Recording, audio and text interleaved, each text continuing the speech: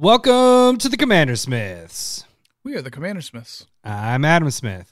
And I'm Lowry Smith. Don't worry. We're cousins. This is episode 210, and unfortunately I do not have like a cool, sweet button for what we're going to talk about today necessarily. Like Street Fighter, you know? Oh, I guess Bye would be another. Hadouken. Yeah, that's what I was going to cut up, and because when we used to do our battle boxes, speaking of battle boxes, I used to have the Street Fighter for our rounds and everything like that. Yeah. And I couldn't find it. So I cut up something else that fits for secret layer talk. So we'll get there. But what are we doing today? That's kind of a little hint to what we're doing today. But what secret else? Secret layer super drop. Woo! We're going to talk about that. Talk about, what we like, what we don't like. Adam has breakpoint on all of them to make sure that you're getting your value. Yep. And then we're also afterwards that we're going to have a discussion on like buyers and sellers remorse and try and help people out on that. And that's kind of the big point of the secret layer breakpoint thing is it's telling you this is how many you need to buy in order to start making money and breaking even. And so this is kind of fitting in with that and helping people that might be, and you don't sell, you are a trader. So it's actually trading and selling. So it's both aspects. It should fit everybody. Yep. And there's going to be some repetitive advice, but it might be like just a different way. It'll be in a different conversation and everything. So I think hopefully it helps people out in that regard. We also have Stump the Smith Savant. Stump the Smith, and we still have the, let me grab it here. Shit. We have the Temple Garden and the Sword of Hearth and Home in retro foil. Renshai 25 is going at it again. Little bastard. I don't know how he got his name drawn again. But he keeps throwing in the suggestions, and or all you have to do is send in I'm sure it's going to be super easy again. No, actually today we were going back and forth on the Discord and the direct messages, and they're like, okay. Yeah. Because he has two of them. He's like, which one should we do? And I was like, well, this one. I think this one's the better option because of this, and that. So I'm trying to help a little bit. Look at you. To get you stumped. Look at you. You're just... So this is week number, what are we at, 6? So yeah, we still got a few more weeks before we'd add another prize. So that'll be that. And then... we go over the results of Staple Versus, which last week was a pretty good one, actually. It was Faithless Looting against Ponder. But what do we have going this week, Lowry? It's going to be Boros Charm, which is going to be my card. And Adam thinks that Heroic Intervention is better. I don't know why. Let's just see. I'm playing green, best color. You hold it. You hold on to that. That doesn't matter. We don't do that now. And you're playing the worst colors in Magic? Okay, so wow. Even though the deck we're playing is 3 colors at this point. Anyway, okay, so I got to play some in real life Magic this weekend. We missed you. Everybody was asking where Lowry was, and I was like, well, he doesn't like you guys, so he's not coming.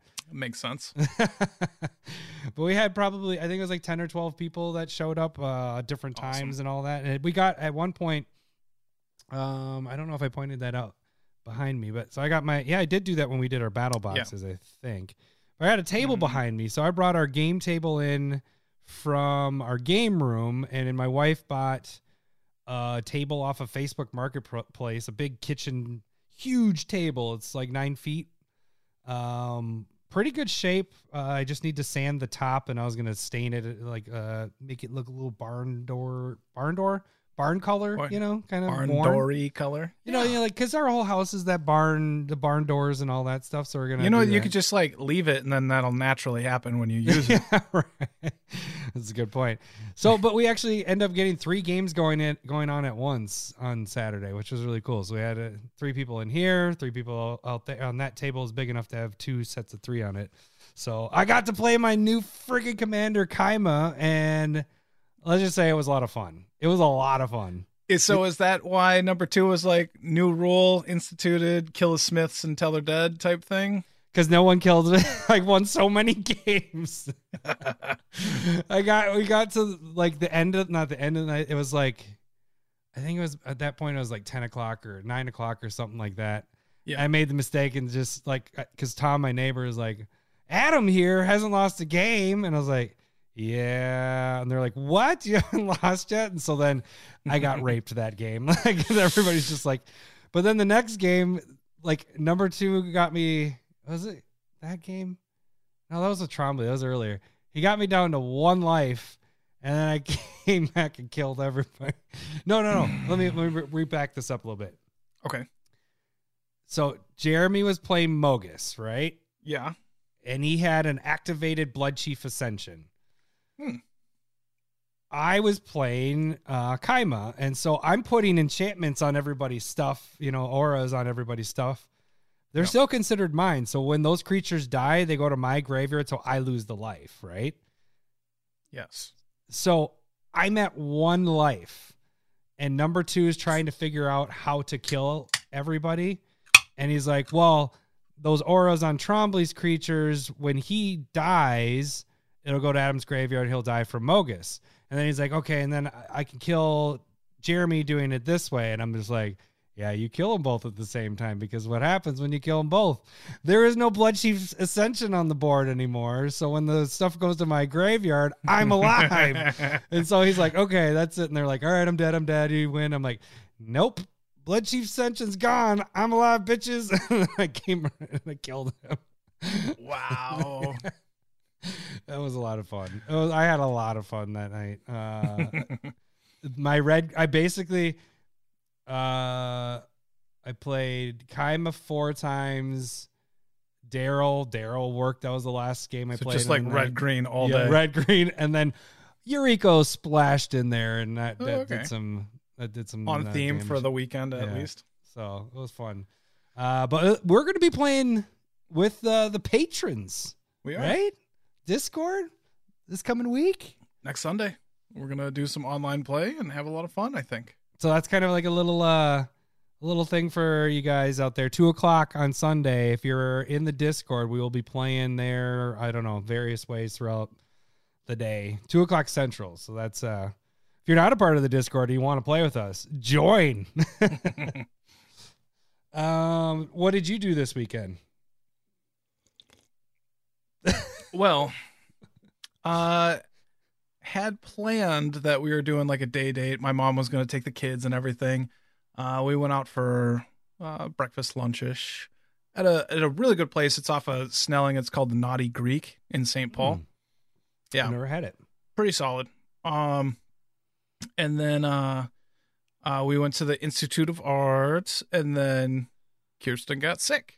So, oh no! Yeah, it came down with the flu like midway, and she's like, "We gotta go." I'm like, "Okay." Like pukey flu? Or no, she was just feeling ache? really really out of it and like tired. So it's like 45-minute hour drive home. She went right to bed. I just cleaned up the house, and then I was like, I had to go pick up the kids, and a little bit after that, I was just like, well, that's the first like date we've had in like 2 years. And then it got ruined by getting sick. Yeah. So, and the kid fun story from last week, probably Wednesday, was I like kinked my neck sleeping, and so like I was just kind of like not moving around and keeping like the best eye on my kids that day. And Elise, who's now going to be almost 2 in a couple months here. That's crazy. But yeah, I know, right? So she had a My Little Pony, and she was using that to mop the floor of the bathroom. Hey, that works. With toilet water. Oh, no.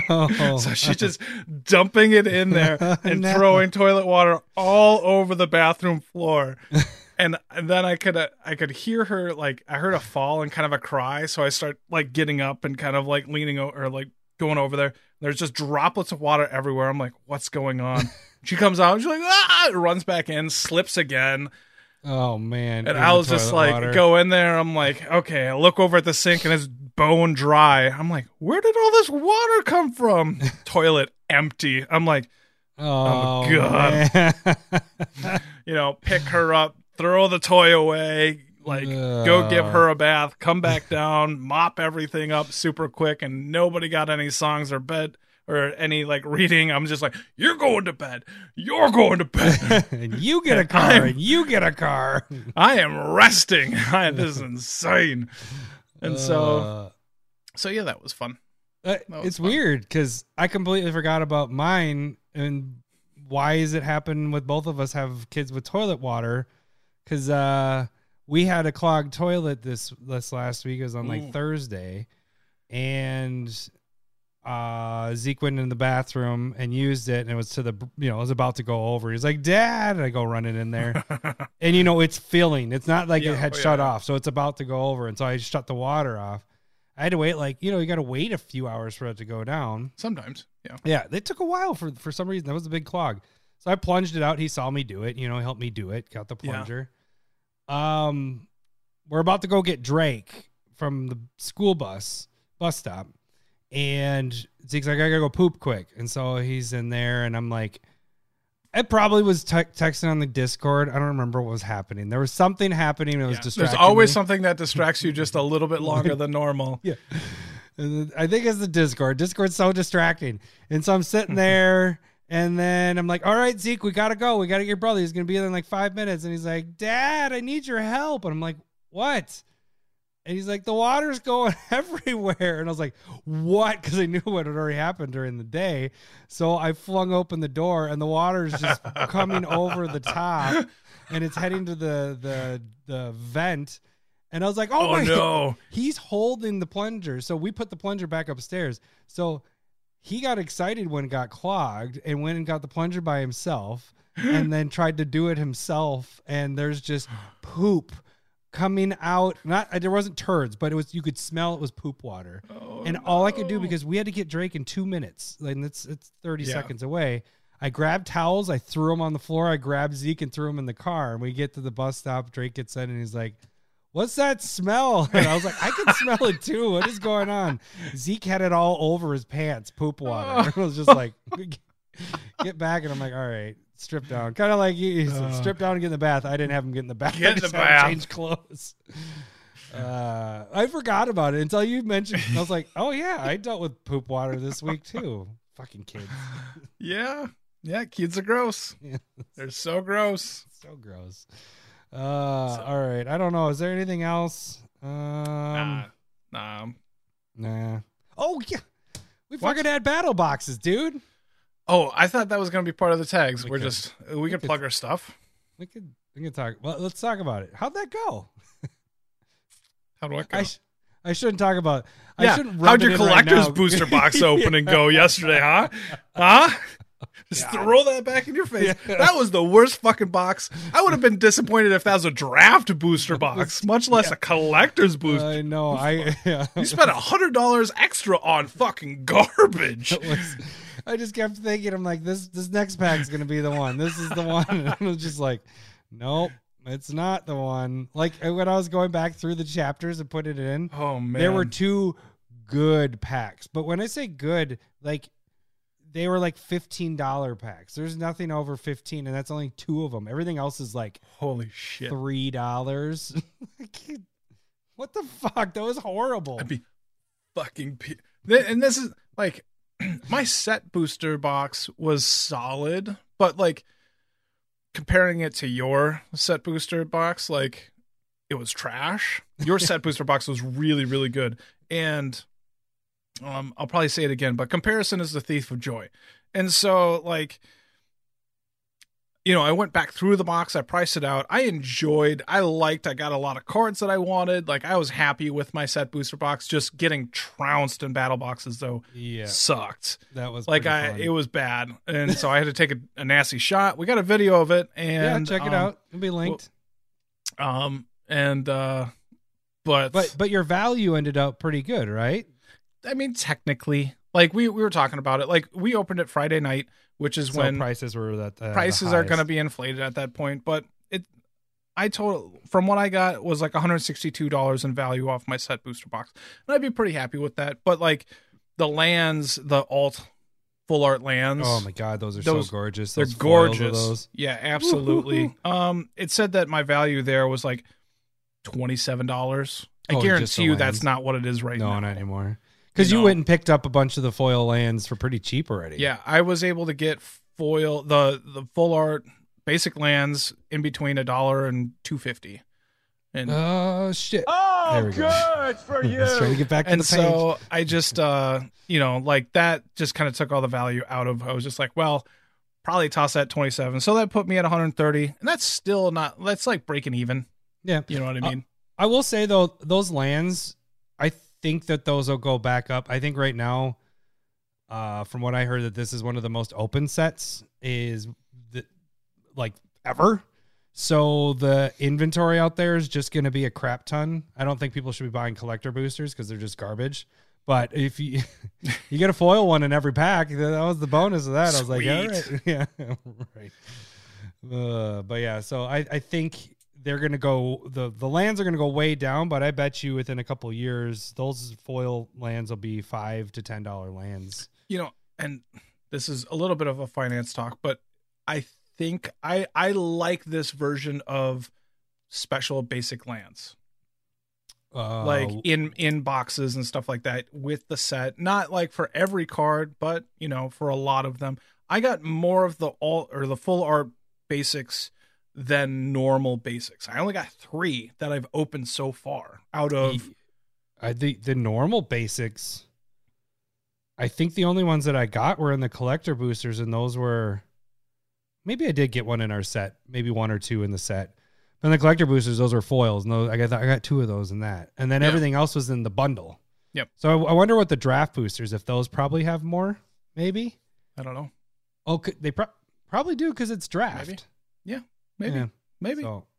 So I like that's how they're doing it, because it's going to feel really shitty to buy these Synthwave lands and just spend like $200 on it. You're like, fucking, they look gorgeous though. Yeah, they do look really good. So that's what we'll be getting to in a little bit here. Get into that, yeah. All right. Well, let's get into our tags since we might as well get to where is it? So we're getting ready for this.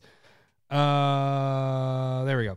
All right. So you guys can support the podcast by joining Patreon and becoming a patron of our podcast, much like our newest patron, Fred Cope, I think it is. Cope? Welcome to a meat forest. That sounds like a fairy tale of a meat forest. $1 gets you into the Discord.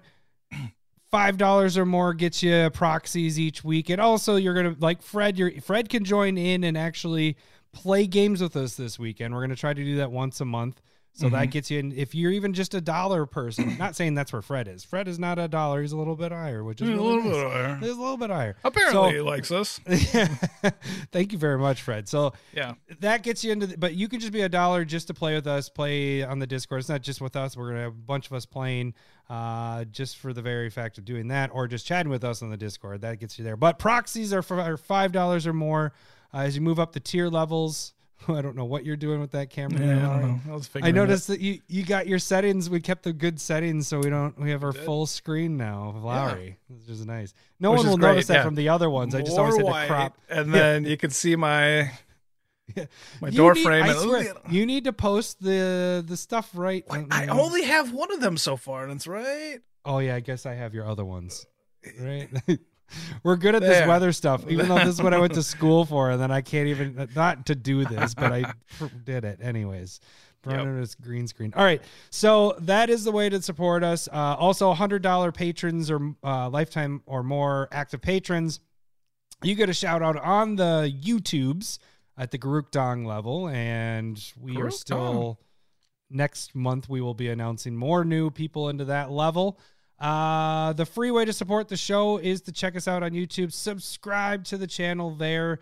Check out our videos. Videos are we're fucking going crazy with videos. It's insane. We have lots and lots of I'm going to try and do some live streaming on making Hinata.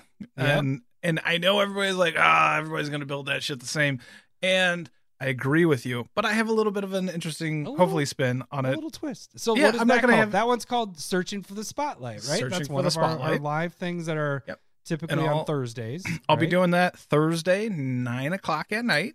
There we go. And so you can jump on and give Lowry a little bit of a hello, boobies. Yeah. Maybe. I love great. movies. No, it's always fun to do the deck tech stuff. So I think the biggest hits for those is the very first, because normally we have to split those up because we aren't going to make a deck in an hour and a half, 2 hours.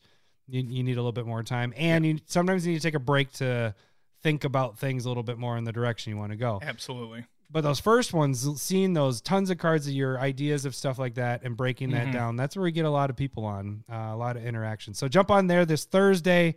Another one that you can check out live is Proxy Time Live. I haven't done it for 2 weeks because we had release last weekend, so I opened the collector booster box. But I'll be doing Proxy Time on Sundays at 7:30. Typically is the time I'll do that.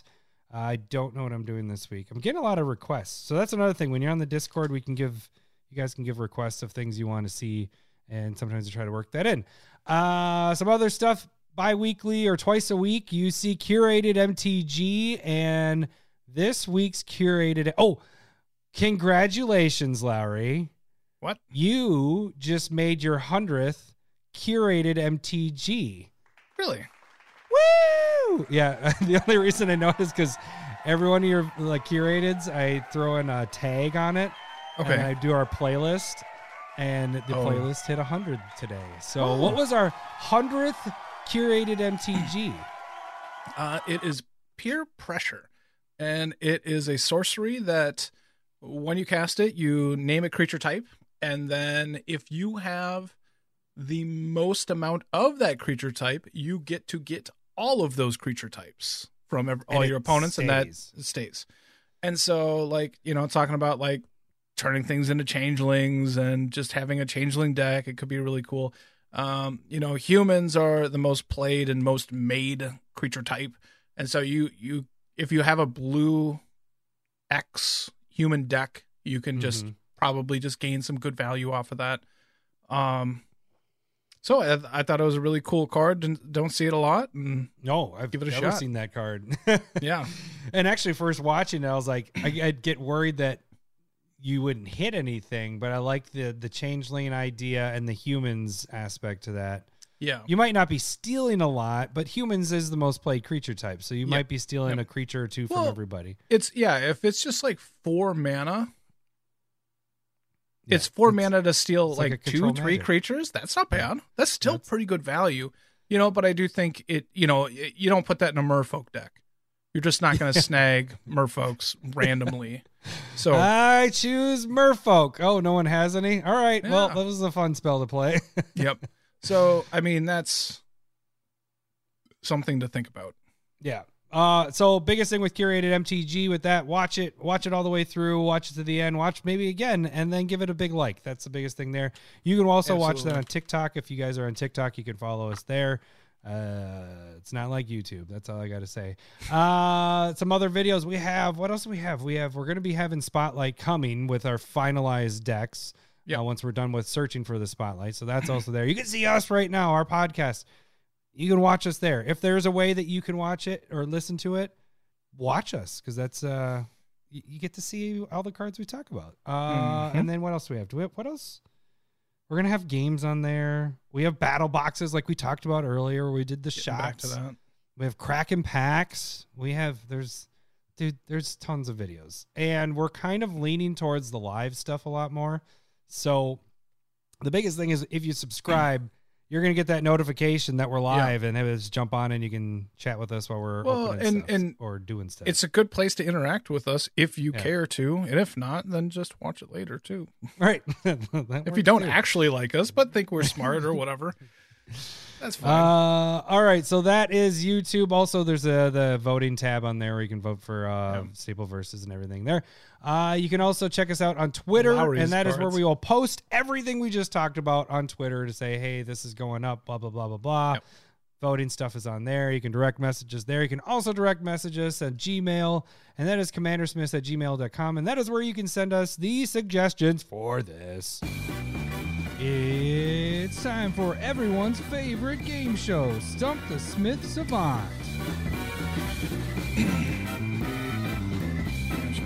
Focus up. All right, before we actually get into this, Lowry, what are you drinking today? Because I am drinking a Sugar Shack Maple Stout And it is from 3rd Street Brew House, and that is out of it's Collegeville, Minnesota. It's actually a pretty good beer. What are you drinking there? That does sound really good. I am drinking from Bauhaus Brew Labs. It is Guavatron Pink Guava Goose. And it is pretty tasty. That's very good. Very nice. It made it sound like we were like advertising it, and I should show that one too. Mine has like a forest and trees and stuff. Sugar Shack. It's a Sugar Shack. That was really bad. Sorry. Sugar Shack, baby. Thank you. You didn't get my reference of Quacky Serpy Niku, but you'll get my Love Shack reference there. Yeah. I did get a few people that are like, I don't speak Japanese. Alex got on there. Yeah. No, there was definitely 3 people that knew what you were talking about. They were my age, a year older than you. That's no, Alex is younger than us, man.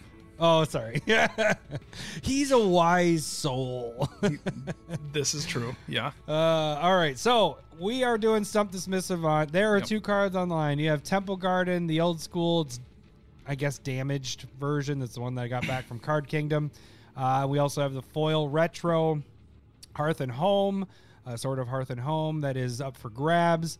All you guys got to do is stump Lowry. How do you stump Lowry? Well, you give me a card that is over 5,000 decks. That is 1. 2, I give Lowry 3 clues, and Lowry is going to ask yes or no questions. He gets 5 wrong guesses. Every yes, he will hear this. Hello, boobies. Every no will hear this. Wrong, wrong, wrong, wrong. If he gets 5 of these, wrong, wrong, wrong, wrong. He loses. He loses, and our stumper wins the pot. Or not the pot, the ante. We aren't giving away pot here, guys. We're not. We don't have that in Minnesota yet. It's not legal. Not yet. Someday. So that is the ante what I talked about earlier. This week's Stump the Smith Savant is Ranshai25 from the Discord.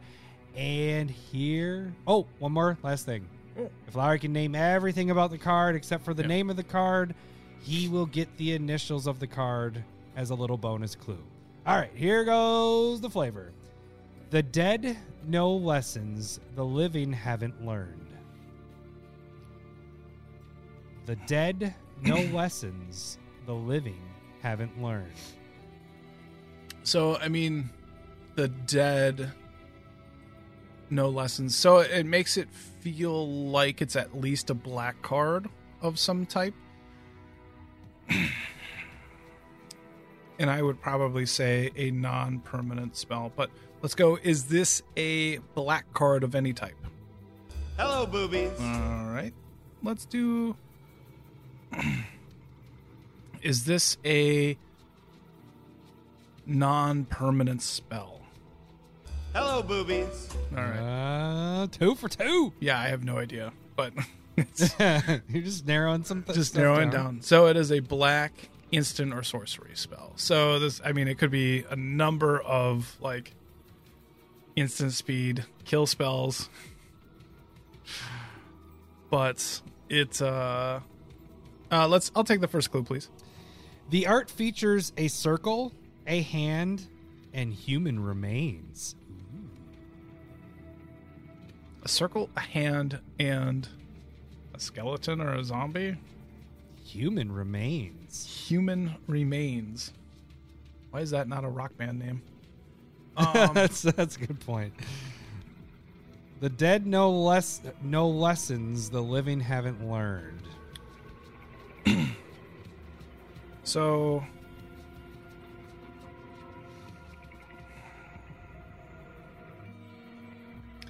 the art features a circle, a hand, and human remains. Yeah, that didn't help me at all.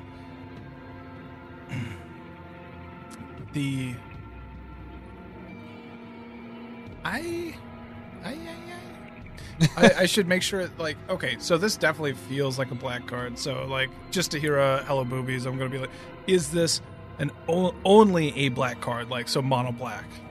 Hello, boobies. All right. There you go. Just trying to make sure there's no multicolored trickiness in there. Let's go with the second clue, please. The text features the number 2 3 times, although one of the times it is written out. You get what I'm saying there? Number two, and the word two. There we go. Not the word as in TOO. It's TWO. Yeah. Right. So the number 2 is seen 3 times, and one of the times it's written out.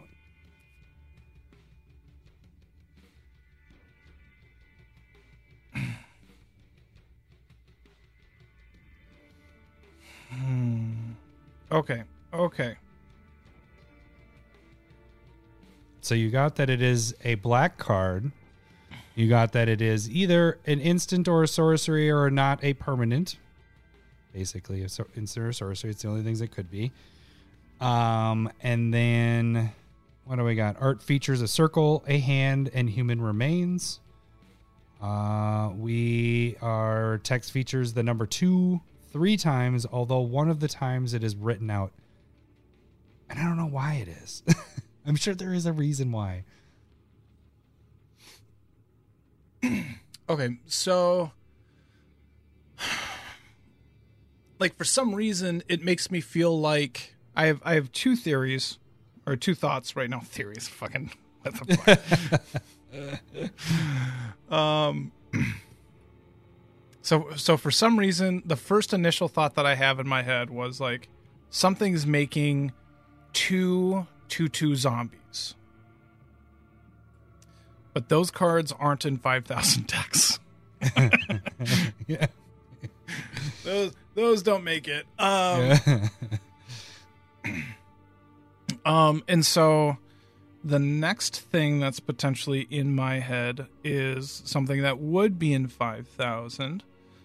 And it's scry 2, lose 2, draw 2. So it's read the bones. Hello, boobies. You got it. Oh, damn it. I thought I was being sneaky. No, you were real sneaky because I thought it was 2 2s. You were leading me into like the desecrated body and creature tokens and stuff like that. Because this one was tough because I didn't want to go the text features scry, draw, and loss of life. So I was like, all right, we got a common thing here of 2s in there. I was like, okay, here we go. We'll go with the 2s. And but I didn't want to make it vague enough that you couldn't get it. You know, I didn't want to be like, I don't know. So that was good. That was good. Good job figuring that out. Why do you think it is that it says draw and 2 is spelled out instead of the 2? I guess everywhere else when it says draw cards, it's drawn out or not written out. Well, it's scry the number 2 and then it's always then there. draw TWO cards and you lose 2 life. Yeah. I don't know why that is. It's just how they set it up. They could have easily, used numbers for drawing, but they normally have draw 7 and 7's written out or whatever. Yeah. So. Well, good job, buddy. I am impressed. Renshai, you have another card to send to us. You should have waited a little bit and saved yourself some postage. So if you lose, you don't have to, but you can. Send 2 of the cards that you lost. If it's, read the bones is an easy one because it's super cheap, or you can do a basic land if you'd like. The other thing about read the bones, it's in 58,000 EDH rec decks. I believe it. Yeah. So that was a good card. That was pretty crazy. Better than Ponder. Oh, look at you. Why are you shooting shots right now when we don't even have that going? That was last week. I don't know. I just like taking digs. Yeah. But really quick. So you send the 2 cards to us. We have, if you want our where to mail the cards, sign it. If you're writing on a basic land, write what the name of the card is and send it to us. And we've been getting a lot of cool messages like "fuck you" and I don't know if they're cool. "fuck off" and "kiss my ass" and all that other stuff. So yeah, and we'll post them. I mean. Mine's right over here. If you look at, it's right over there. Have you posted them on Twitter? I haven't. I think I didn't post them on Twitter. I Yeah. should. That's a good idea. yeah. I've only done it on the Discord. Discord is our baby, and then I we go over to know. Twitter. Twitter gets our leftovers. I know. Sloppy somethings. Yeah. All right. So now we move into. I do have a button, and this should be Okay. a button that we continue with. We'll see. I won't stomp on it.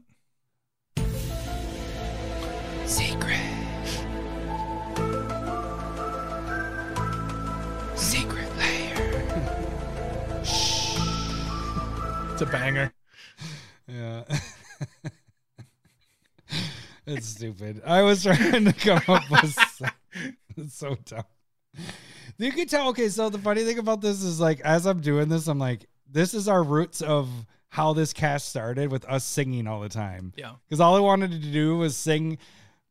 There was a Madonna song. My baby's got a secret. That's what one of them I was gonna use, but Okay. I was like, we're gonna really date ourselves. That I barely know this. I know the song, but I barely know it. Okay. And then I was gonna add in Lowry in there. I was like, my Lowry's got a secret. And I was like, why am I adding Lowry's name in? it's like we're doing the beginning of the podcast like we used to do. So if you don't know what I'm talking about right now and you're listening, go way back. Yeah. Because First 104 episodes.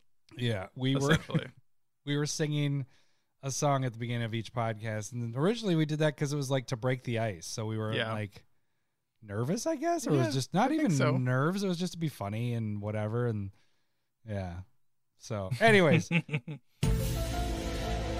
Secret. I mean, X-Files still dates you at this It point. does. Some people know this, you know. It seems like a lot of our sound bits come from Fox old shows. X-Men, X-Files. Maybe it just has to start with an X. It has to have X There- in yeah. it. Degeneration. All right. All right. So what we're going to do here is we do have a new secret layer that came out. What we're going to do is kind of go through it. Mhm.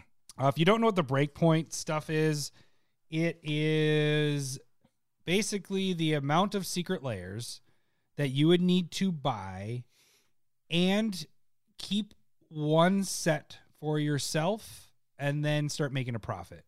So this would be the amount of stuff, and what I'm basing it off of is current prices of them. Now, these are tough. I will say there's a lot that only have one foil printing or no foil printings. Okay. Like this is the first time.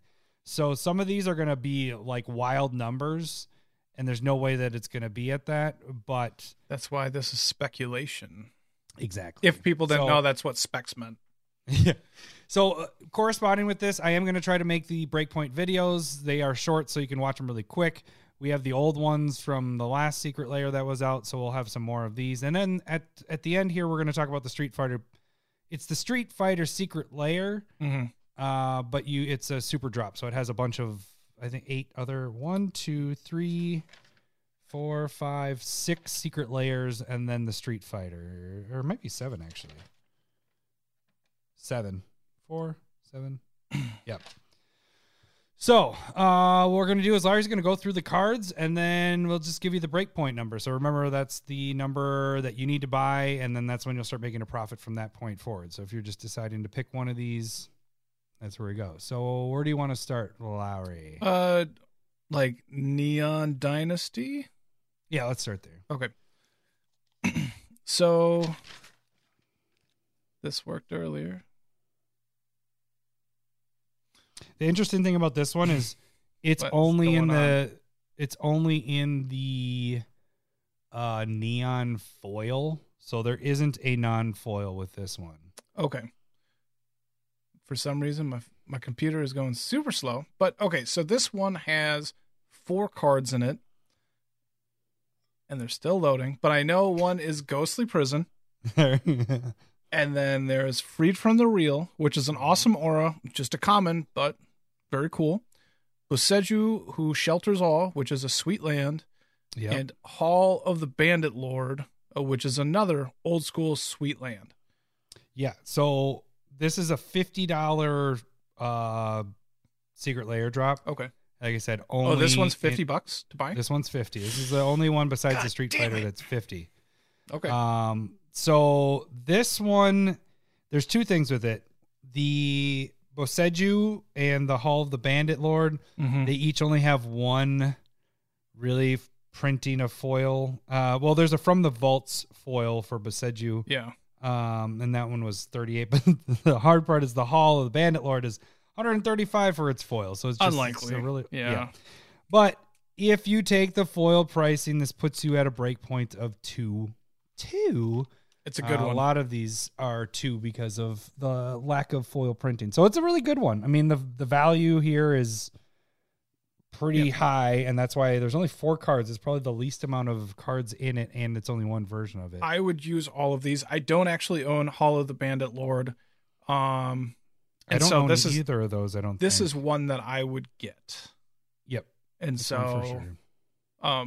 And normally if I don't have the card, I'm going to want that secret layer. And I want to try and remind me about Hall of the Bandit Lord when we do the discussion right after this too. Okay. All right, what is our next secret layer? So that one's a breakpoint of 2, and there's only one version of that to get, so that's an easy one. If you get a breakpoint of 2, that's as high as you can really get. Breakpoint 1, like I said, you have to keep in this scenario, you're keeping a set. So you're not going to get a breakpoint of 1 because you want one for yourself, unless they're coming with 2 cards. Go with Lil Walkers. Lil Walkers. All right, this one has 5 cards in it, and the art style is like the pop. Yeah, pop figurines. Pop figurines, yeah. So this is this one has Ajani, Mentor of Heroes, Soren, Grim Nemesis, Tamio, the Moon Sage, Ashiok, Dream Render, and Angreth, the Flame Chained. So non-foils again, 30, foils 40. So this is the normal pricing. The breakpoint of the non-foils is I have 10 plus. Like you're just too. It's not worth it. It's not worth it unless what? I guess money wise. Again, if you're trying to.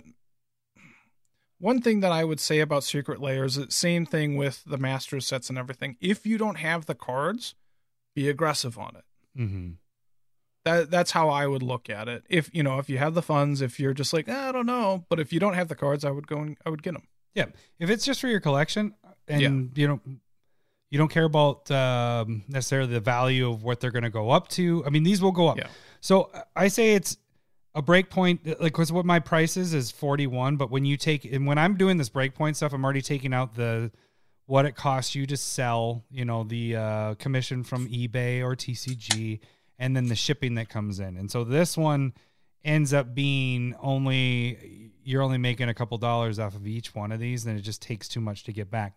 Mm-hmm. But that being said, I did want to mention this, I guess, before we got too far into it. I have said before that the non-foils don't normally sell for under 10. That isn't necessarily correct. What I kind of did some research actually when I was going through these. So the non-foils for used cards, highly expensive cards, will be very close to the foils. They won't be exactly at it. They'll be probably within $5 to $10 of the foils. That's pretty good. That's really good rates. But the ones that aren't used a lot drop off the fucking cliff. Like those, they are in a high, like the foils of Howling Mine. That was one I kind of was talking to you about precast. You go to the Howling Mine Secret Layer with Mark Poole's art, and you can get those for $4. The Howling Mine foils, those are like 10 to 15. So you're getting a little bit higher with those, whereas the non-foils of the non-used cards can dip pretty low. So that being said, now let's move on to this. The foils of this one was a breakpoint of 2 again, because Tamio foils of like cards is $49. It's a freaking expensive ass card.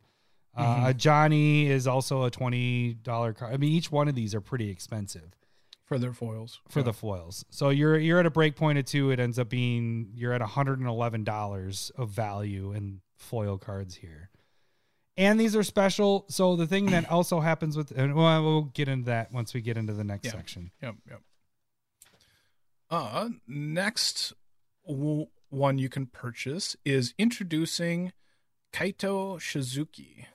And this has 5 cards in it, which is Brain Freeze, Snap, which is a fantastic, I love this card, use it. Bribery, which is super good card. Unmask is also like a legacy playable card. And then also Shadow of Doubt, which is a nice tricky card.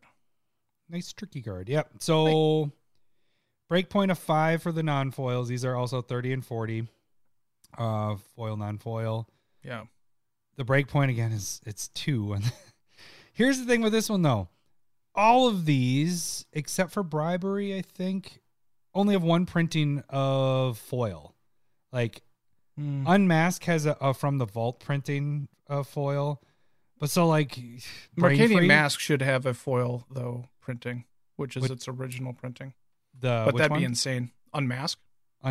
Yeah. So that's why I said the from the vault printing I guess is probably more accurate. Yeah. But it's at $7. Like it's super cheap compared. Like from the vault has that weird printing issue that people just don't like. So I always make a mark next to it being like it's from the vault, because you almost like downgrade those for some reason. People they're really cheap.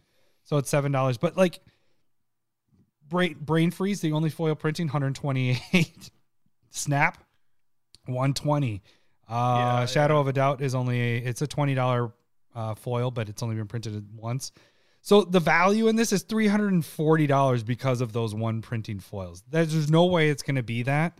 Yeah. But you gotta put that in when you're calculating things out, that there isn't very many other printings with this. Bribery though, $65 fucking dollars for that card. Yeah, no, Bribery is legit. Like this could get up to like into that $40-$50 range. Well, because it's and non-foils, Unmask might be too. Yeah. Its non-foil counterpart is 30.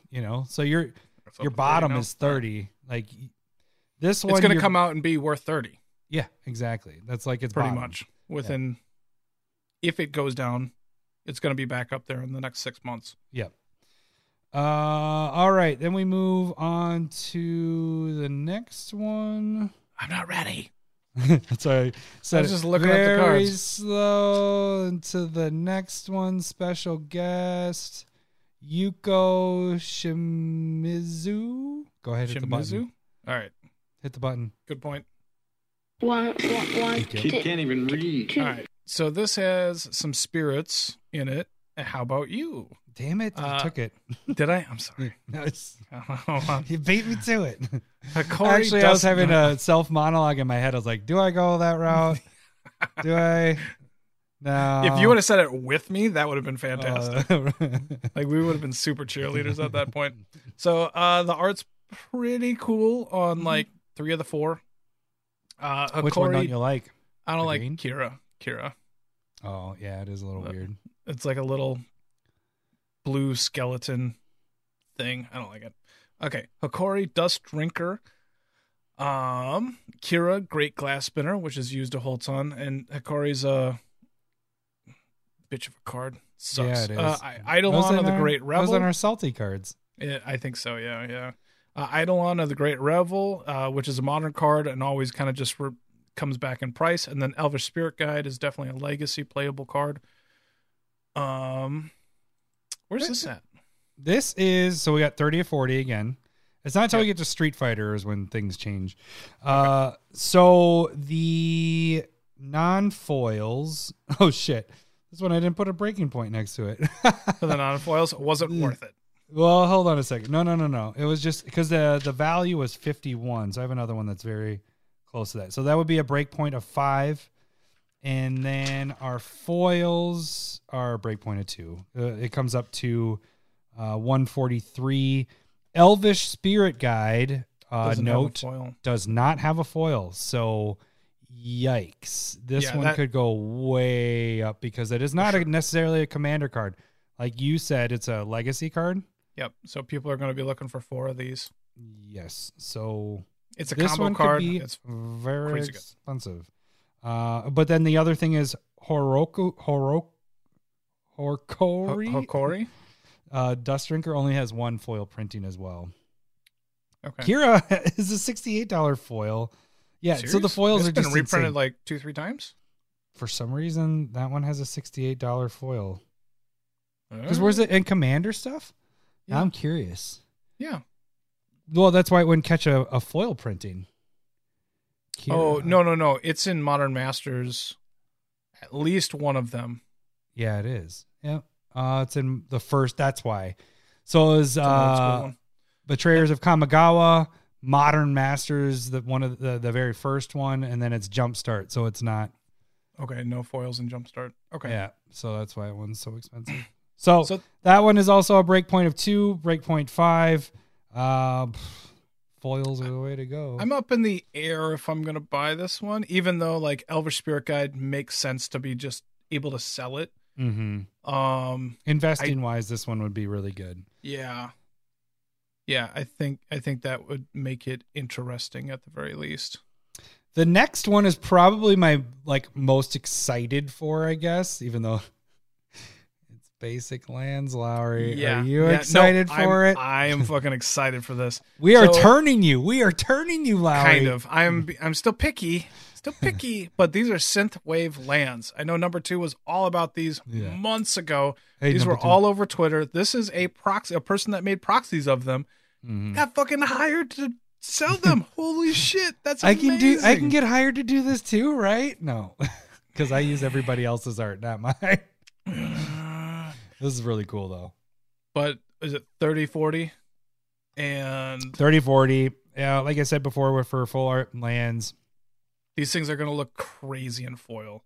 Non-foils are going to be probably $10 a piece. Foils are going to be 20 plus. Yeah. So the basics they're just easy.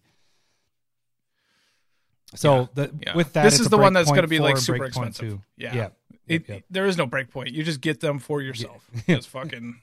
They're going to look. I don't know where they go at this point, but they look fantastic. All right, so I guess next one I don't really want. Should we even talk about it? Don't get pictures of the floating world. Can we just say that? How? Okay, well, so it's all the hideaway lands. So you got the Windbrisk and Shelldock and Shelldock Isle, and so the breakpoint for non-foils, none. Don't get it. 100. You'll never make your money back. The interesting thing though is Windbrisk Heights is the only one that has multiple foil printings. Mm-hmm. Other than that, the other 4 have only been printed foil once. So you have 56 value there, you have a 40 value there, you have 75, and then the Howltooth Howl. That one is $7. So it's these are in Japanese as well. Yeah. So no English. So the breakpoint of the foil is still a 2. Like we're getting a lot of 2s in here because they haven't been printed. That's the interesting thing with it. That's probably a thought that they were having in this. So just get out some of the foils, some of the things that don't have a lot of foils. Yeah. And then the last one before we get to Street Fighter, Kamigawa, the manga, the cards. So we have Swords of Plowshare, which is classic. Dude, this is like the 3rd Swords of Plowshare printing of Secret Lair. Yeah. Yeah, it is. Why do they keep printing the hell out of it? Like because it sells? Like, which Secret Lair version of swords do you want? I don't know. Yeah. It's fucking crazy. There's also Idyllic Tutor, Solve the Equation, Praetor's Grasp, and Veil of Summer. Breakpoint non-foils is 0 again. 0. Yeah, because they've been printed so much, a lot of these. But I'm repetitive with this. Breakpoint of 2 and the foils with this. Because Veil of Summer, even though it's a kind of recent card, it's $58 for a foil. For a foil? Because the non-foil is what, like 10? Yeah, 8 to 10. Yeah. 8 to 10, yeah. Praetor's Grasp only has 1 foil printing. That's at $65. Solve the Equation was just printed. And then the other 2 at foil pricing. And it's easy with Swords of Plowshares because there's other Secret Layers. Those are selling for $20. So Idyllic Tutor and Swords pay for your whole box and the rest is free if you're trying to sell that. But It's good. I'm not like the art is cool, I guess, but it's not something I'm like I need to have this. Yeah. This one, other than Veil of Summer, which I do have one, but I can see I probably won't get this one unless I get a bundle. Yeah. All right. Let's get to the Street Fighter. Let's get to the beer and pizza of this. Should we just spoil the secret card for them right away? Yeah, the Hadouken. Yeah, so Hadouken is your hidden card, and it is a skin of Lightning Bolt, which is also kind of cool. So there's 8 cards plus the Hadouken, and we'll go back and forth with these. Okay, thank you. Yeah. All right. So first one, I'm going to go with E Honda Sumo Champion, which would be the Okazuna. And 4 colorless white human warrior, Sumo Spirit. As long as it's your turn, each creature assigns combat damage equal to its toughness rather than its power. And then 100 hand slap. Whenever E Honda, I guess we don't have to read that shit. It's not a real ability. Yeah, it's like the Dungeons and Dragons stuff. Number 2 was mentioning that. Whenever E Honda, we're gonna hate this. Sumo Champion attacks up to 100 target creatures. Each get +X+O until end of turn, where X is the number of cards in your hand. Cool card. I wouldn't put it as the commander, but it fits in like an Arcades type of deck or a Doran deck and everything because you're monocolored at that point. They should have had. He's the only one that's monocolored, which kind of sucks. That's true. They should have thrown in another color to make it so that we could add a third wall commander or something, white and green or something, so you could use... at least a 2-color would have been preferable. It's cool though. It's going in my Arcades deck because it's just it's gonna make my walls really kill at that point. So sweet. Love E Honda, one of my favorite. And that's the thing. I guess we should talk about this. Hits home for us because we both played this, right? I mean, we played a shit ton of Street Fighter 2. Like that was our big thing, and that's. Yeah. I'm a little disappointed that the Fireball, the Hadouken, I wanted it to be M. Bison because I feel like he's also the face of Street Fighter, but for sure. Well, apparently also they did announce Street Fighter 6. So the video game is coming out. That's probably why they worked together on this. That's kind of cool. I don't know how the order you went. So my first one was Chun-Li, which she was my favorite character to play. Countless kicks. 1 colorless white and a blue for a 3/3 human soldier. She has multi-kicker, either white or blue, so it's that hybrid. When she enters the battlefield, exile up to X target instant cards in your graveyard, where X is the number of times Chun-Li was kicked. Put a kick counter on them. Lightning kick, the pointless text to it. Whenever Chun-Li attacks, copy each exiled card you own with a kick counter. You may cast those copies. That's pretty sweet. No, this card's pretty sweet. So good. Because you could... I love that it's multi-kicker. Yeah, because it's Chun-Li. Yeah. But yeah, I mean, it's being able to cast those over and over again. Like, this is going to be a really cool card. Well, I'm going to read my favorite card then. Or my favorite character, which was Blanca. Guess. I was going to say Blanca because you like Beast and it's got to be Blanca. It's, well, you would always be jumping around kicking the shit out of me with Chun-Li. And then, so I was, as you're jumping, I'd be able to just sit in the ball and electrocute. Sit down and just, yeah. So Blanca, Ferocious Friend, 3 and a green and a blue. And it's a 5/5 haste rolling attack. Blanca has trample as long as you've cast 3 or more spells this turn. And then whenever Blanca becomes the target of a spell, he gets +2/+2 until end of turn.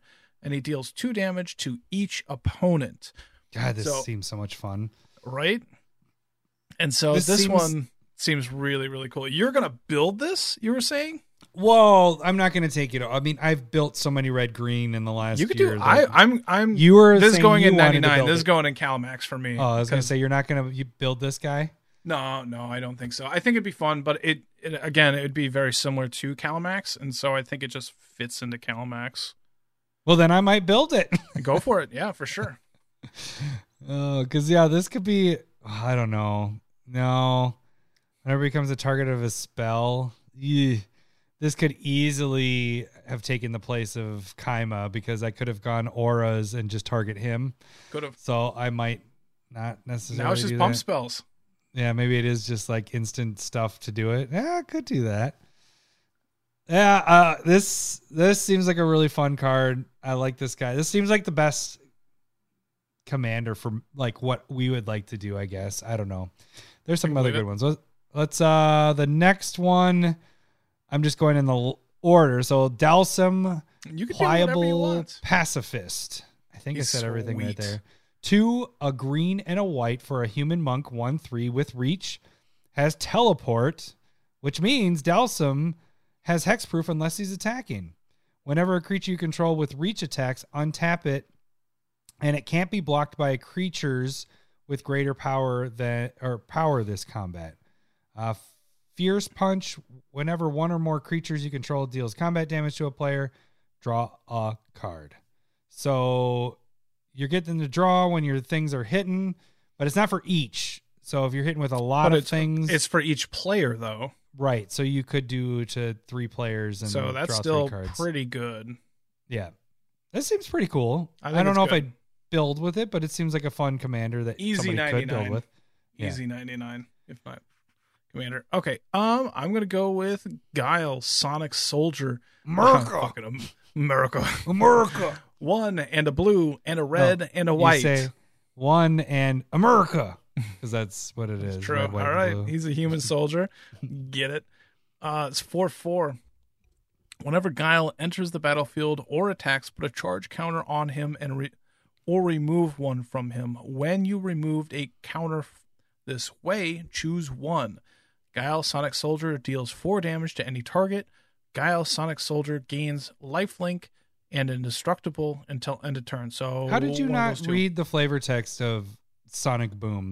Not flavor, but the Sonic Boom and Flash Kick. All right. I'm trying to make this efficient. And it's a lot of work. It's a lot of work. For 3 colors? Yeah. That's a lot going into it. America. All right. We'll move on to the next one. Zangief, the Red Cyclone. 2 black, red, green for a human warrior, 7/4. It must be blocked. Mm-hmm. Iron Muscle, as long as it's your turn, he is indestructible. Yeah. Spinning Pile Drive. Whenever Zangief deals damage to a creature, if that creature was dealt excess damage this turn, that creature's controller sacrifices a non-creature, non-land permanent. That's pretty sweet. Interesting. That's buildable. Yeah. That's like a better Zergo Helm Smasher. Yeah. This one seems fun. Do you have a preference between the Nah. I played either one. You would or you wouldn't? No. Go ahead. No, I play them both. Oh, okay. I'll go with Ryu. World. You say Ryu? No, it's Ryu. That's come on now. I was like, no, it's not Ryu. I know it's wrong. I know it's not right, but it's Ryu because I'm still in 2nd grade reading this. Yes, it is Ryu. That's how we always said it. It was like anybody that says it the other way is a commie. No, I'm just kidding. That's not how. That's not how it works. That's not how language works. All right. It is 2 and a white. It's a 2/4. It has training, which is a real mechanic. Mm-hmm. So whenever a creature attacks with another creature with greater power, put a 1/1 counter on Ryu. And then it also has Hadouken. Hadouken. 4 colorless and a red. Untap it. Discard a card. Ryu deals damage equal to his power to any target. If excess damage was dealt to a creature this turn or this way, draw a card. Deals damage to its power. Fuck. Okay. That's 5 to untap. That's really big for untapping. I mean, if it was like damage equal to the CMC of what you discarded, that would be more interesting to me. Yeah. But it is I guess they'll see it coming. You could take out something that's either blocking it or you could do spot removal. I don't know. And That's all right. I guess it does get bigger as it attacks and stuff like that. So maybe that makes okay. All right. It's a little better. Then I have Ken Burning Brawler. This is 2 red and 1 colors for a human warrior. He has Prowess, which is another mechanic. Whenever you cast a non-creature spell, it gets 1+1 till end of turn. You can do either red or white. He gains first strike until end of turn. He is also a 4/2, so it's Ryu is a 2/4 and Ken is a 4/2. Yep. He has Shoryuken. Whenever Ken deals combat damage, you may cast a sorcery spell from your hand with mana less than or equal to that damage without paying its mana cost. And it's whenever it deals combat damage. It's not even to a player. Mm-hmm. So that's pretty interesting there. Yeah. I like that. And with the first strike, that means you can get a spell off before the damage is dealt to him. Damage. Yeah, that's a good point. I like that better than Ryu. Yeah, I think so too. I think these are all pretty fun. Like they seem like Yeah. I think E Honda's the only one where I'm like, he's the only one that really you can't just have as your commander. It'd be tough to do that, don't you think? Unless you're just doing a bunch of white big butt things, but it's Guile's pretty meh as well. Yeah, I guess too. Okay. But like there's a finance portion right now. Yep. These are new cards. These are not skins. They will eventually show up probably on the list or something. Is that what they were saying? I think so, but they won't be the Street Fighter stuff. I thought they'd have a different skin to them or something. I don't know. I don't remember. Go check that out. We're too lazy. $40 for non-foil, $50 for foils of these. You have 8 of them plus a Hadouken, which is a lightning bolt. Yeah. The value it's there. I mean, for sure. You look back at Stranger Things stuff. You look back at Walking Dead stuff. Now, granted, some of the Walking Dead stuff, Glenn is pretty cheap. He's actually a little bit higher. What's her name? Michonne. Yeah, I think Michonne. That's Michonne. Daryl's pretty cheap. I think those are the only 2 that are pretty cheap. Everything else kind of it ramps up there. Yeah, 8 to 10, and then Rick is like what 40? Yeah, something like that. I think I have my Ricks on eBay for like 45 or 50. Okay. I'm pretty much. I sold out of Lucille's and I sold out of Negan. What's his nuts? Yeah, Negan's. So those 2 made up the whole thing. So here you have 8 cards plus a lightning bolt. The lightning bolt you're probably going to get 24 at some point. I can believe it. These are no brainers. I mean, they're the lowest that any of these will be. There's is a probably ton of 10. nostalgia with this, which I think is different than a current show. Right, because this hits to a lot of Magic play, like people our age. Yep. Which is when this is the heart of when Magic started and stuff. It hits our group a lot, and it hits even older groups or younger groups, I should say. Older as in whatever. People know Street Fighter. Everybody knows Street Fighter. Yeah. And I think these are going to sell like crazy. I had $10 to $30 per card. Depends on which ones. There's going to be ones that are certain that are going to be stronger. So this is just an easy. And that's the thing. I think this is the one that I like the most because it's going to sell by itself because of the Street Fighter aspect to it. Yeah. What do you think this is something that I want. I want to get. And so, yeah, I can see this being a 2 on either, probably. Yep. Well worth One it thing and cool. We should mention too is now with the bundles. So there are 3 bundles. There's the non-foil bundle, which is $188, or it's basically $190.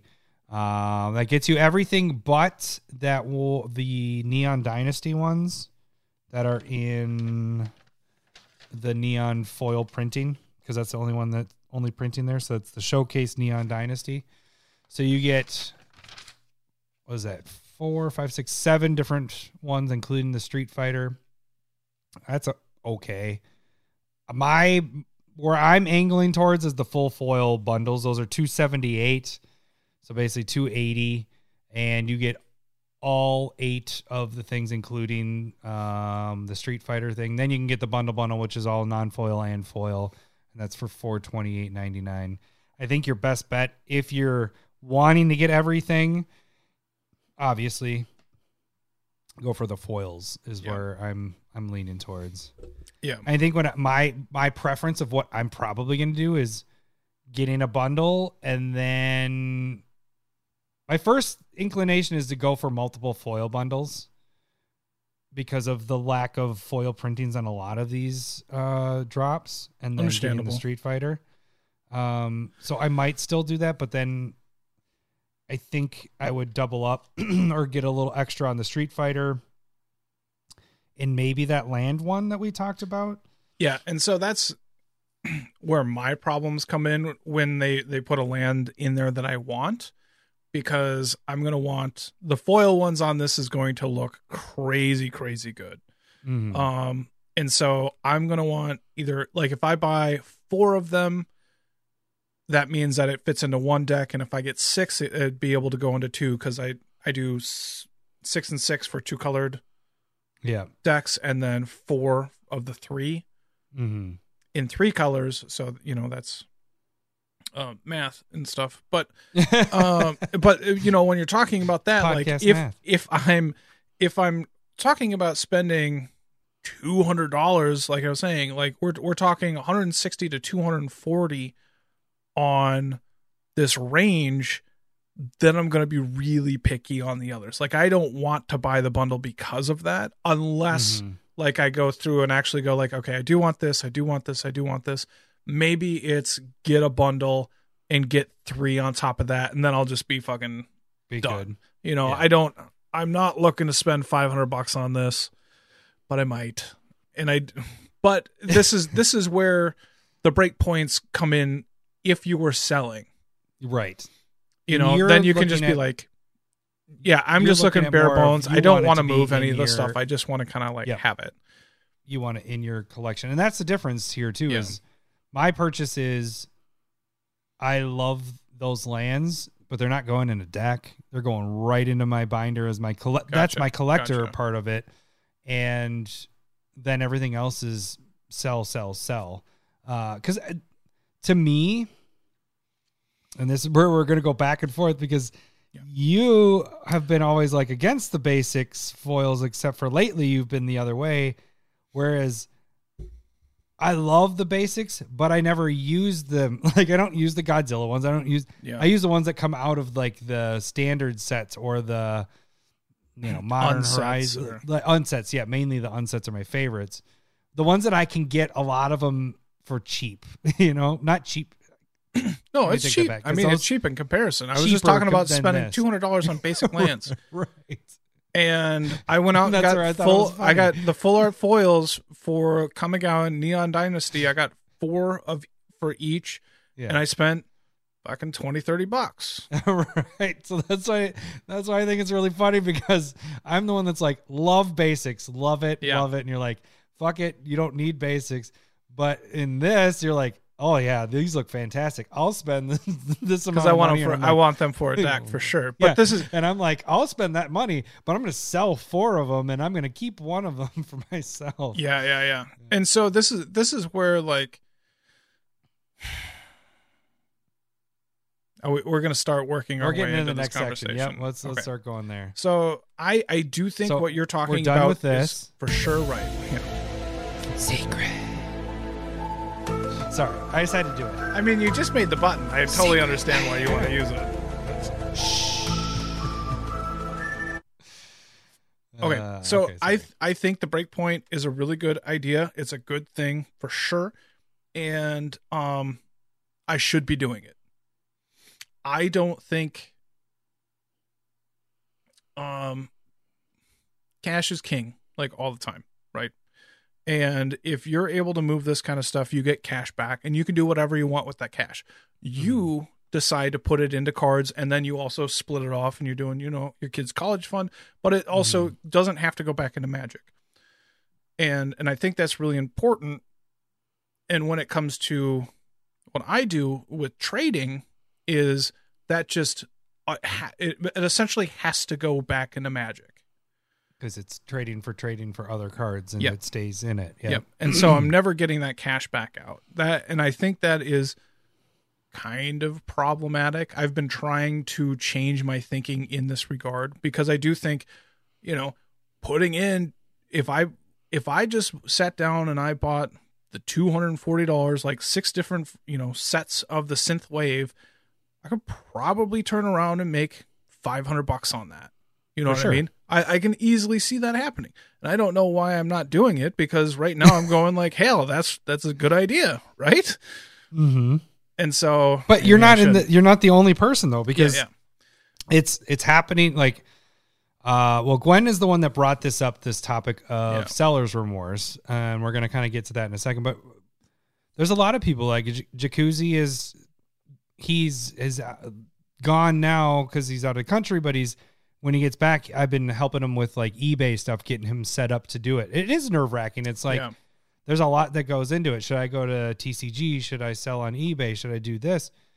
It feels overwhelming until you get started. And that's the thing that I was telling Jacuzzi. I was like, once you get that first listing up, then everything else is templated. Then it takes me 2 minutes to get a listing up, because I just have to change the name. I have to change if it's a foil, non-foil, the set.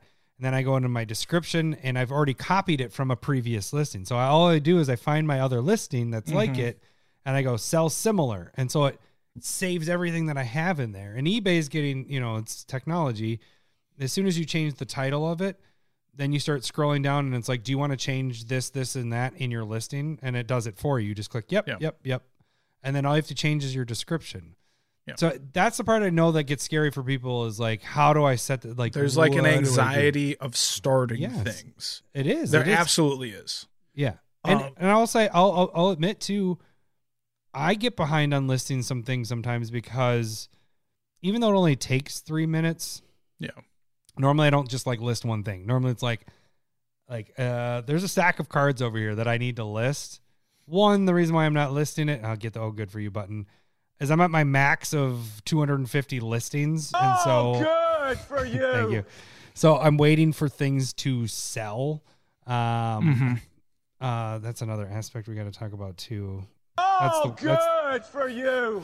That's the seller's remorse part. There is a lot that can go into this idea. And so we're going to ramble here. Sorry if that bothers you, but this is going to be a lot of information. No structure in this damn podcast. Yep. If you have been listening to us for 210 episodes and you're expecting us to have this down to a science, no, we are going all over the place, and then we're going to come right back to what we were talking about. Because understand what we're trying to do here. We're trying to give you hints and tips on how to succeed with what's going on, and we're trying to get you through this emotional angst and, again, remorse and all this stuff. So right now we're just talking about getting started.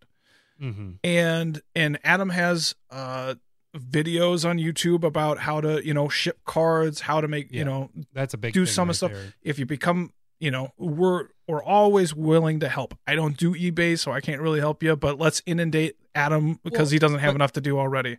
Yeah.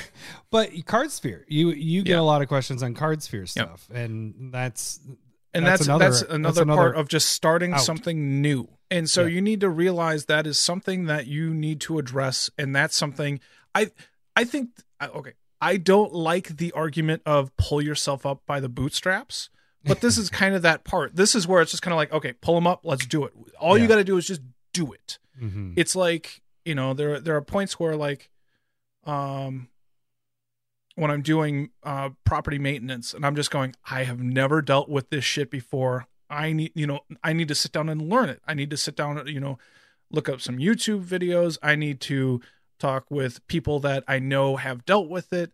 And then once you go through and do the work, do the footwork and do as much as you can before you get there, you're less anxious.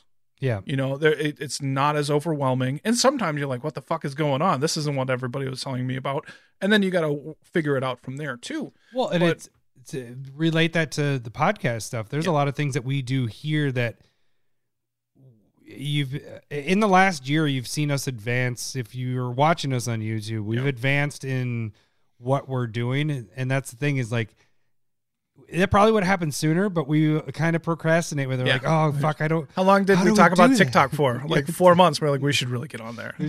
But there is definitely that, like, it's an anxiety of starting something new. And if you can get over that for just selling cards on eBay, you can apply those ideas and that feelings towards a lot of things in life as well. So this isn't just for selling cards either. It's applying it to other, beyond Magic cards. Yeah. But making money helps. Right. Pays for your Magic cards. Yeah. It's an expensive hobby. If you can make it cheaper, make it cheaper. For sure. And that's the point of the whole secret layer. The secret layer is giving you money on, like, it's giving this to you guys. Like, all you guys got to do is don't go and take your 401k and spend it all. I mean, you could, absolutely, but don't. Do not. But any investment money, maybe put some into this. And like I've said this multiple times. I say it on the Discord all the time. I don't know how much I've said it on the cast. I know I've said it.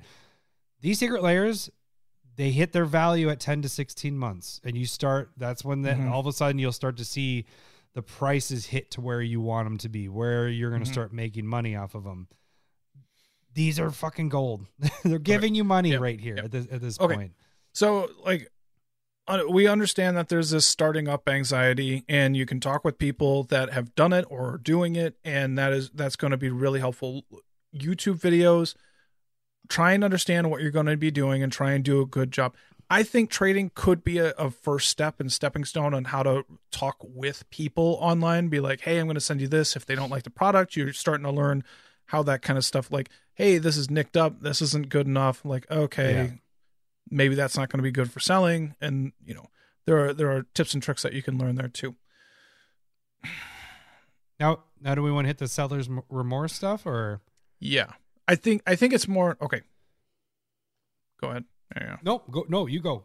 Go. How about let me tell that story. I was talking with Poyos over on the Exiled. Was that the story about what you wanted me to remind you on? Yeah. Okay. I'm going to bring this up right now. So they were kind of talking about specs and stuff like that, and I try and give as good of information as I can. And they were telling the story that they saw on Reddit of this dude had a stack of Ugins. And I don't know when the person bought in, but Ugins almost always been a $20+ card. Printed in Fate Reforged, and they were like, this guy got screwed when they reprinted in M20, M21, one of those. And I was like, no, he shouldn't have. Yeah. Like, you should have not saying that you can speculate on when, like, timing the market's really hard to know when they're going to reprint something and stuff like that. Like, you can speculate on that kind of stuff a little bit, but but it's more, you should be watching the market. And I took a picture, go and look at, MTG Stocks is a great resource. Go and check that place out. And I pointed out, you can look at the graph, and this person, it peaked 2 years before the reprints in M20. Mm-hmm. And it got up to $80. And you start seeing that trend down because it was really popular in Modern. And then they started printing some stuff in, like, Modern Horizons that is going to beat against Tron decks and stuff like that. Mm-hmm. And so its popularity was waning. And he has this stack. He probably, he has like $500 to $1,000 just sitting there. And he moved nothing. And that's that part of, like, seller's remorse, that he was going, this card's really good, it's going to go up. Yeah. It shouldn't be going down, it should go up. And speccing on cards always matters on when you buy in. Right. If he bought at the top, if he bought at 80, of course you're going to be like, I don't want to sell it at 60. But if you bought it right when it came out, when it was like 20, 30, 40, and it doubled up, this is why we talk about, like, doubling and tripling up. Mm-hmm. We have,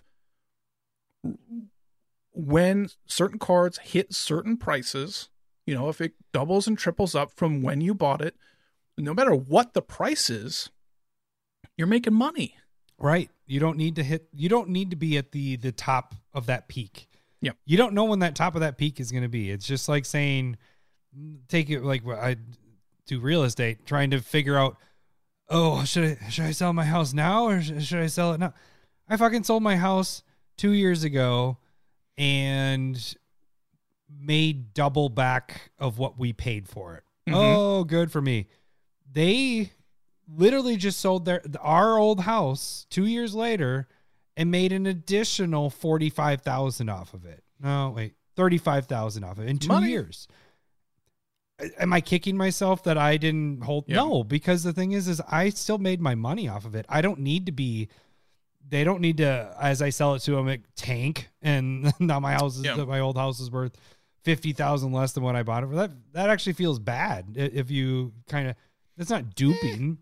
I wouldn't feel bad. But you know what I'm saying. But I also don't feel bad that I have thought I'm like, oh, that sucks. Yeah, sell for but I'm like, we still made double off of what we paid for that house. Same thing with Magic and with the specs and everything like that. But the biggest thing with us. And I know you do the same thing. And that's when we started speccing and I've said this before, and I'm saying it probably for the 10th time, is my goal when we first started doing this was to get the card that I getting it for free. Mm-hmm. So my specs pay for that card and I walk away and I got a free Magic card out of it. That was always what my goal was. And then I started realizing, hey, we're kind of good at this. We kind of know what Commander, we know Commander. And so we kind of know what's going to go up, what needs to be printed more. And so then it turned into, I want that card for free, but I also want to make money so that I can buy now the next spec and it goes into the next one. The thing is like one of the things that I will give an example of with the Secret Lair stuff is Kaleidoscope Killers. That was the very first Secret Lair of all the ones that came. And you went pretty deep on that. Yep. I made money off of that one. I sold the cards and then I bought into more Secret Lairs. And then since then I bought into more Secret Lairs, I've gone down the road. Each ones have paid for the other ones. Mm-hmm. I sold my Dragons for like $20 a piece. What are those going for right now? I think they're like 40, 50. Yeah. So I know they're that price, but I don't feel bad. My spec, that $20 Dragon has already probably bought me how many more Secret Lair stuff. Yeah. I still have my copy. I'm happy. And I don't know if that's maybe because of the, we do proxies. And so I feel better about it. Like, cause it's a collector part of it. It's not going in necessarily a deck. Yeah. And so like, let's address seller's remorse specifically. If you're selling cards, are you timing the market is essentially impossible, right? Mm-hmm. You can try and sell into a spike, but there's a lot of people that know that they don't want to really buy into the spike. So it's a feeding frenzy at that point, and you need to be really on top of your shit. Yep. Right. But don't feel bad about like waiting. If you know what's going on, if you understand why that spike is happening, and you're going, I can put it here. Let's have you talk about like Parhelion 2 that just happened. Yep. So, with that, that one, and it's like what you're talking about, the spikes and everything. Yeah. The spike happens and it's now the set has been released and now the card. So I bought those all for $3, when realized the vehicle commander. That isn't going to stay up there that long. That sucker is going to come back down to $8. But, excuse me. I sold I think 5 of them for $18 a piece. And I went up to 20. I think it was at like 25. Yeah. And then prices were coming in underneath me. And I was like, this isn't going to hold. I need to be this needs to be dumped as soon as possible. So then that's what happens. That's the hard part with spikes is, it's spiked up to that. But it doesn't stay there that long. What the spike is when spikes always drop. They will come down and they come down quick. And so if you're doing something that's the hot now, which is what Kamigawa is right now, and the vehicles and shrines and everything like that, you need to get those out of there because their plateau is that's going to be an $8 card. It's still higher than I bought it, which is good. Yep. But if you're trying to make the most money and you're on top of it, you need to get your prices really quick, get them sold, get them moved. And so that's something when it's like, you know what you're doing. Mm-hmm. And so I wouldn't, if you're new to selling and you're not like trading or anything, I wouldn't chase spikes. Yeah. Nope. I would hold long-term and just go, this is a really solid card. And so seller's remorse, I think, comes into play when you don't have a plan. Mm-hmm. Have a plan for what you're doing. And like we were saying, if you make your money go 2 to 3 times, and once you get there, you're going, let the next person make their money. Right. There's nothing wrong with that. Yeah.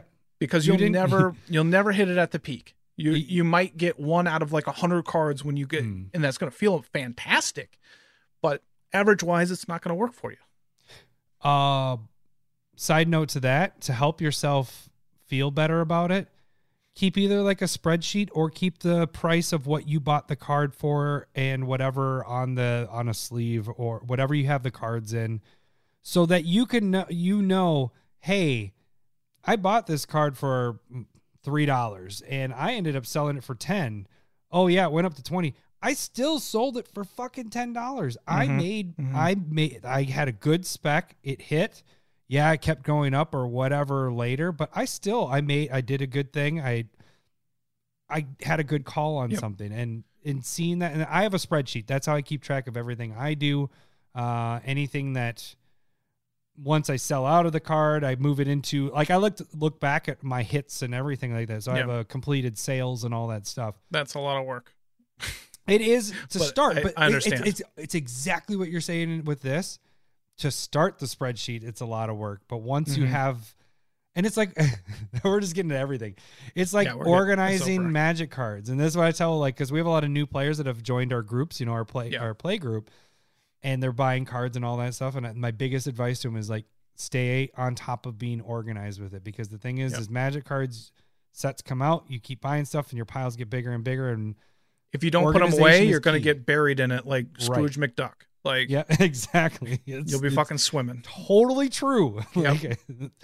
And so that's one of the big things with that is just have a system. Once you get it started, like the spreadsheet, yes, it starts out with a lot of work, but once you're on top of it, totally fine. But there are apps that you can keep track of it. We've talked about that too before. Yeah. Dragon Shield does a good app with that. I think another thing that we have talked about multiple times throughout our time with the podcast, but also it mixes in with proxies, but keep one of whatever card you're selling, just because if you sell out and then it does go up, then you're like, shit, I actually need this for a deck.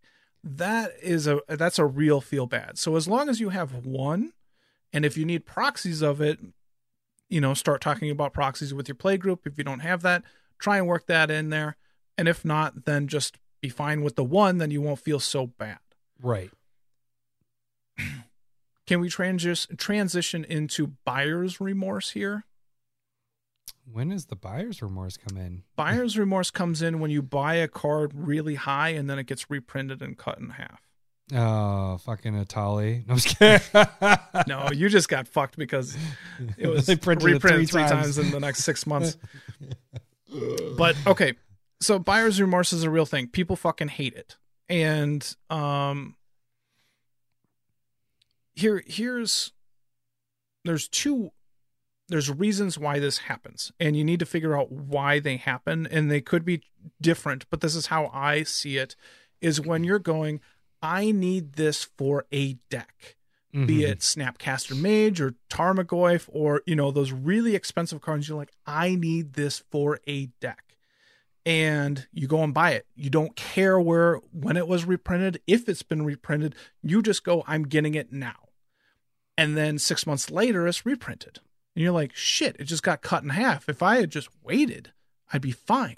Mm-hmm. That's the mindset that you actually need to hold all the time. Is just going, unless you're tournament play, but we're EDH, we're Commander. You don't need anything. You can have a card not be as good. A lot of cards have replacements, and I suggest buy into reprints. Right.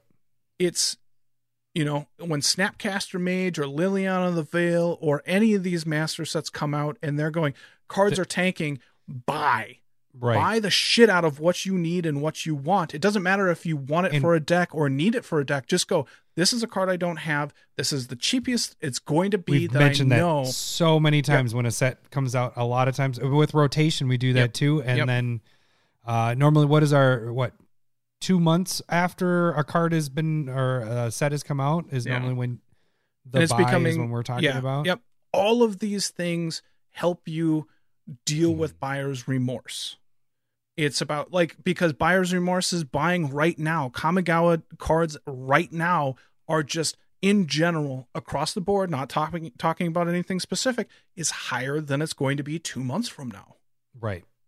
So wait a little bit on Kamigawa. Wait, this all helps you manage your money. This all helps you not feel bad about buying cards nearly as much. Don't buy collector booster boxes. Right now, what I'm doing is I'm going through the cards that are under $1 and I'm buying. That's what I'm buying. Because if a card goes from 75 cents or 50 cents down to 35 cents, because that's generally the cheapest you can get rares at, I'm not going to feel awful about that. You know what I mean? I lost 50 cents, big whoop. Right. But if you go and buy the hottest shit and after rotation, it drops from, if Meat Hook Massacre goes from $40 down to $20, you're going to feel like shit about that. Yep. That's why I haven't picked it up yet. And I did with cards. Yeah. And that's what I'm trying to get is. But you don't have to have some patience. Don't need anything right now. Buy for when it's a good price, not for when you're building a deck. Because I know a lot of people just do huge orders when they build a deck. Yeah. And that's the part of gaining a collection is just buying when you think it's a good price versus buying when you need it for the deck. And I think buying when you need it for I am the a deck little creates guilty a of that. lot. I told you I bought the big buy for Kaima was Argothian Enchantress. I was hoping it was going to be in the commander deck. It wasn't going to be. It wasn't going to be. But I waited. That's exactly what you're saying there, though, is in my head, there was a chance that it either was going to show up in that deck or in the list or something after. And so I waited until I saw what was in that deck. And then I was like, okay, it's not there. I'm buying it now. It's going to get reprinted at some point. It will. Probably in a secret layer. It's been quite some time at this point. It was Eternal Masters. And at that point, when that was reprinted within the first couple months, I picked up a foil version of it. And that was good for you. It was $20. It was $20. Man, see, and I spent good for you. 35 on it to get it. So yeah, you got me. But here's a little pro tip, I guess. There is, and I'm not a pro. I don't know why I said pro tip. Here's a tip. Here's just the tip. Just the tips. I went for the old border, the old version, because even if it gets reprinted, when it gets reprinted, the old border is still going to be superior in my eyes. To they hold value pretty well. Yeah, so I bought a near mint version of that in the old border. I could have gotten a foil for about the same price, but I went with the old border instead. And so I mean, and all of these things all come with experience and knowledge. Like you're saying something and going, yep, totally agree. And other people going, what? That's a thing? Like these are things when you pay attention, and it's not even paying attention. Like I look at MTG stocks daily. Yeah. I'm pricing out. I'm able to look at my cards and I'm trading, a lot of cards, and I know those prices that are going for them when people are asking, and then I go, yes or no, or, always making those decisions just because I have that active trade binder, or, if you're not doing these things, you're going to make a bunch of mistakes, and you'll make a bunch of mistakes at the beginning either way. But the more you do it, the less likely you're going to buy 200 of whatever tutor we fucking bought from. Don't bring what is it called? What is it called? Oath of the Gatewatch. Yeah, Oath of the Gatewatch. Yep. again, I have 300 copies of that card. I have 50. That's the most of any card I have. It went up when War of the Spark came out. Yeah, but it was you couldn't move it. It was real hard to move. Okay, sucks. And so this is a little bit of me and Adam do these things differently. And Adam is into Secret Layers right now, as we talked about, and I still dabble in like the penny stocks. I go through and I find the commons and uncommons that are worth 50 cents to $1, and they're in bulk bins, and I can get them for 10 to 20 cents a piece. And then I expect them, even if they're $1, I could flip those as quick as I could and then make some money on it, like we were talking about. But you're talking maybe 20, 30 cents there. That's not nearly enough. But if I can flip it for like $3, which is generally what I aim for, there's nothing wrong with that. I can do a couple of those within a trade, like $2 or $3, trade stuff away for 5 to 6. It's smaller increments. You're trading with other things typically. It isn't just that card, right? Yeah. And that's the harder part with the selling part. And that part is selling that. That's not worth your time when you're selling something at $2-3. And for some odd reason, eBay, things under like $8, they charge 20% fees. And then you got the shipping and all that stuff. And then you end up being like, oh, I made like 50 cents. So I doubled my 30 cents, which is that really worth it on one card that I'm sending out? It's good when you're doing like a trade where you're in control of like, okay, I'm willing to send all these out, or a buy list. A buy list is another good avenue. We've talked about that before. And so these are things that we have talked about over the years at this point. And all of these can be applied to not only buyers or sellers' remorse or anxiety towards what's going on. These can be applied to a lot of different ways. And we've just found that they work for us. Now you can find things that work for you as well. We're just kind of saying, just like, start. Right. And that sounded really heartwarming for some reason. I don't know why. It was meant to be like, get off your ass and do some shit, so you don't feel bad about yourself. Because feeling bad sucks. It does, yeah. And either don't worry about it either, because that's the other thing that you can do with buyer's remorse is, I got the card. It didn't matter when I was going to buy it. I'm not going to sell it, so it doesn't matter how the prices fluctuate. It's fine. I got the card. That's what I wanted. You can have that mentality and mindset as well. That's perfectly fine. It's what a lot of how you feel is on you. And that's kind of what we're addressing right now with your feelings and your emotions. We're trying to give you technical hints and tricks, but that might not help you feel better either. And that was one of the things when I was, I can't remember it now anymore, but when I was, so this isn't going to be as smooth as what the professor said, but when I was trying to figure out how to be a teacher, they said, it was something along the lines of like, kids aren't doing things personally, so how kids act in a class is how you handle it. You can get stressed out, you can yell, you can be like a total asshole to your class, but that's on you. You know what I mean? You can also turn around and try and have those kids smile, crack jokes.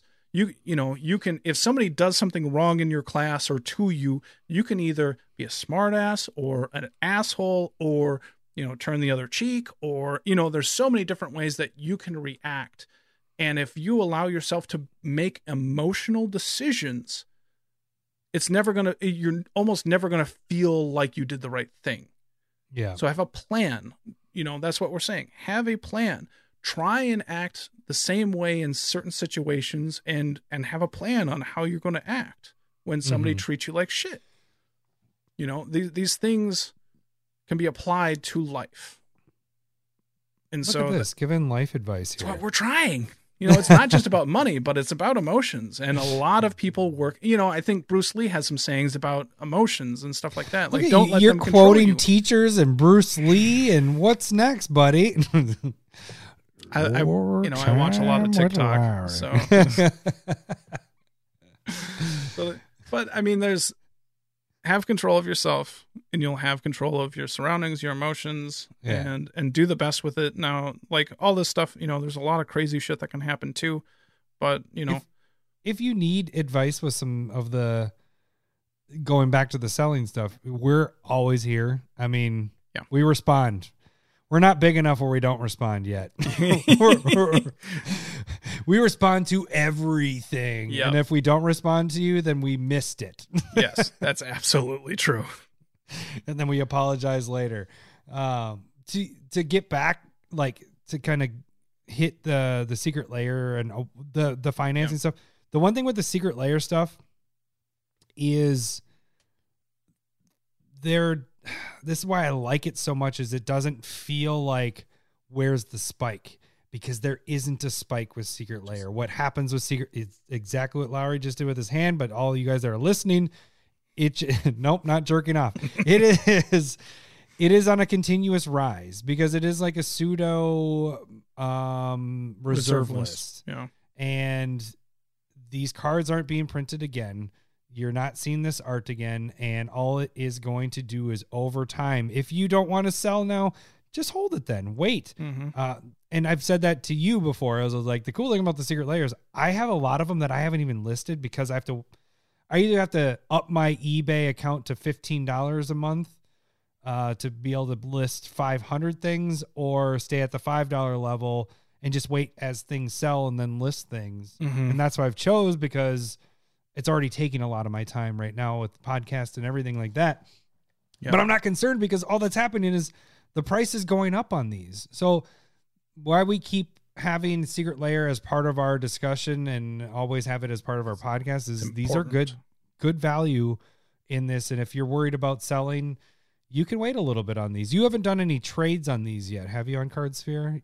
No, as of right now, all of the extras are still in their box. I haven't even cracked them. They're just sitting right back there. Yeah, and the thing is like there is no panic to that. It isn't like, oh shit, did that one spike yet? Is that one already going down? Like, even if they get reprinted, it's not going to affect the secret layers at all. Almost forgot about this, because we talked about this on the Discord today too.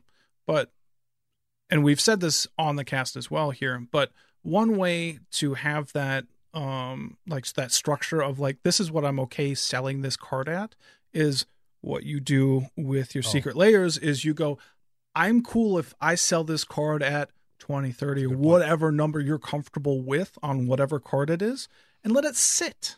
Right. Especially with secret layer.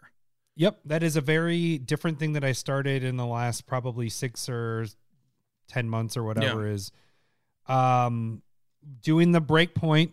And if you're watching on YouTube, this is how I do it. I go through, here's my list of everything, all the cards, breaking it down, and I pick out what the current non-foils are and what the current foils are.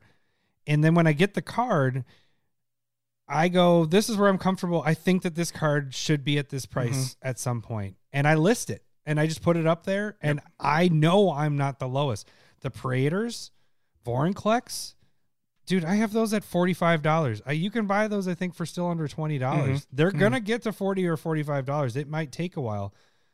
I'm not getting charged because they're up on eBay. They just sit there until the price hits. And you don't ever list your full amount. You list like 2 or 3. Because if you go, oh yeah, I have 30 copies. Well, then it floods the market and people are like, well, I have time to wait. Yeah. And I can buy this at a different time. But if you only show 2, and that allows you to potentially ride a spike or adjust your prices later on and stuff like that as well. That's the biggest thing is once those 2 sell, you go, all right, now I'm going to raise it a little bit. There's a spike happening or whatever. And so bring this back to the Ugin story. The person was making emotional decisions. They didn't have a plan on when they wanted to get out of the Ugins.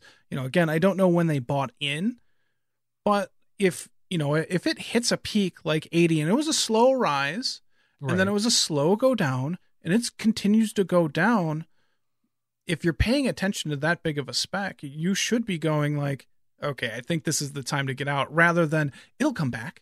It'll come back. Right. It hit 80 once. It's got to come back. When you got to think of this like a business. You know what I mean? It's not an emotional like, oh, I can make more. I could do better with this. This is when I want to get out. This is the plan that I want to get out. I'll make solid money on this. And again, if they bought at too high of a price, then they made a mistake. And that's where I buy, I'm down in the penny stocks. If I make a mistake, it's a $5 mistake. Yeah, and then if I win, I made $30. Right. And I'm able, it's kind of a hobby of mine. I enjoy going through the bulk. So I'm not expecting everybody to do that thing either. But that's something that I enjoy. And so it's kind of like not numbing, soothing for you. You just sit there, flick through cards. Yeah, it's meditative for me to kind of go and do that. And so, but like, I can use the example, like my trades, CardSphere says that I have 8,000 to 10,000 sitting there waiting to go. Oh, yeah. And I can tell you I've spent maybe $1,000 on those cards. That's crazy. That's just all 10, 20 cent bulk that I bought. Mm. And so, and I've, some of the stuff has changed a little bit as well, but, and not all of it people want, you know what I mean? A fraction of it, I can maybe move 200 on CardSphere pretty easy and go through Card Kingdom and maybe move another 500 or 600.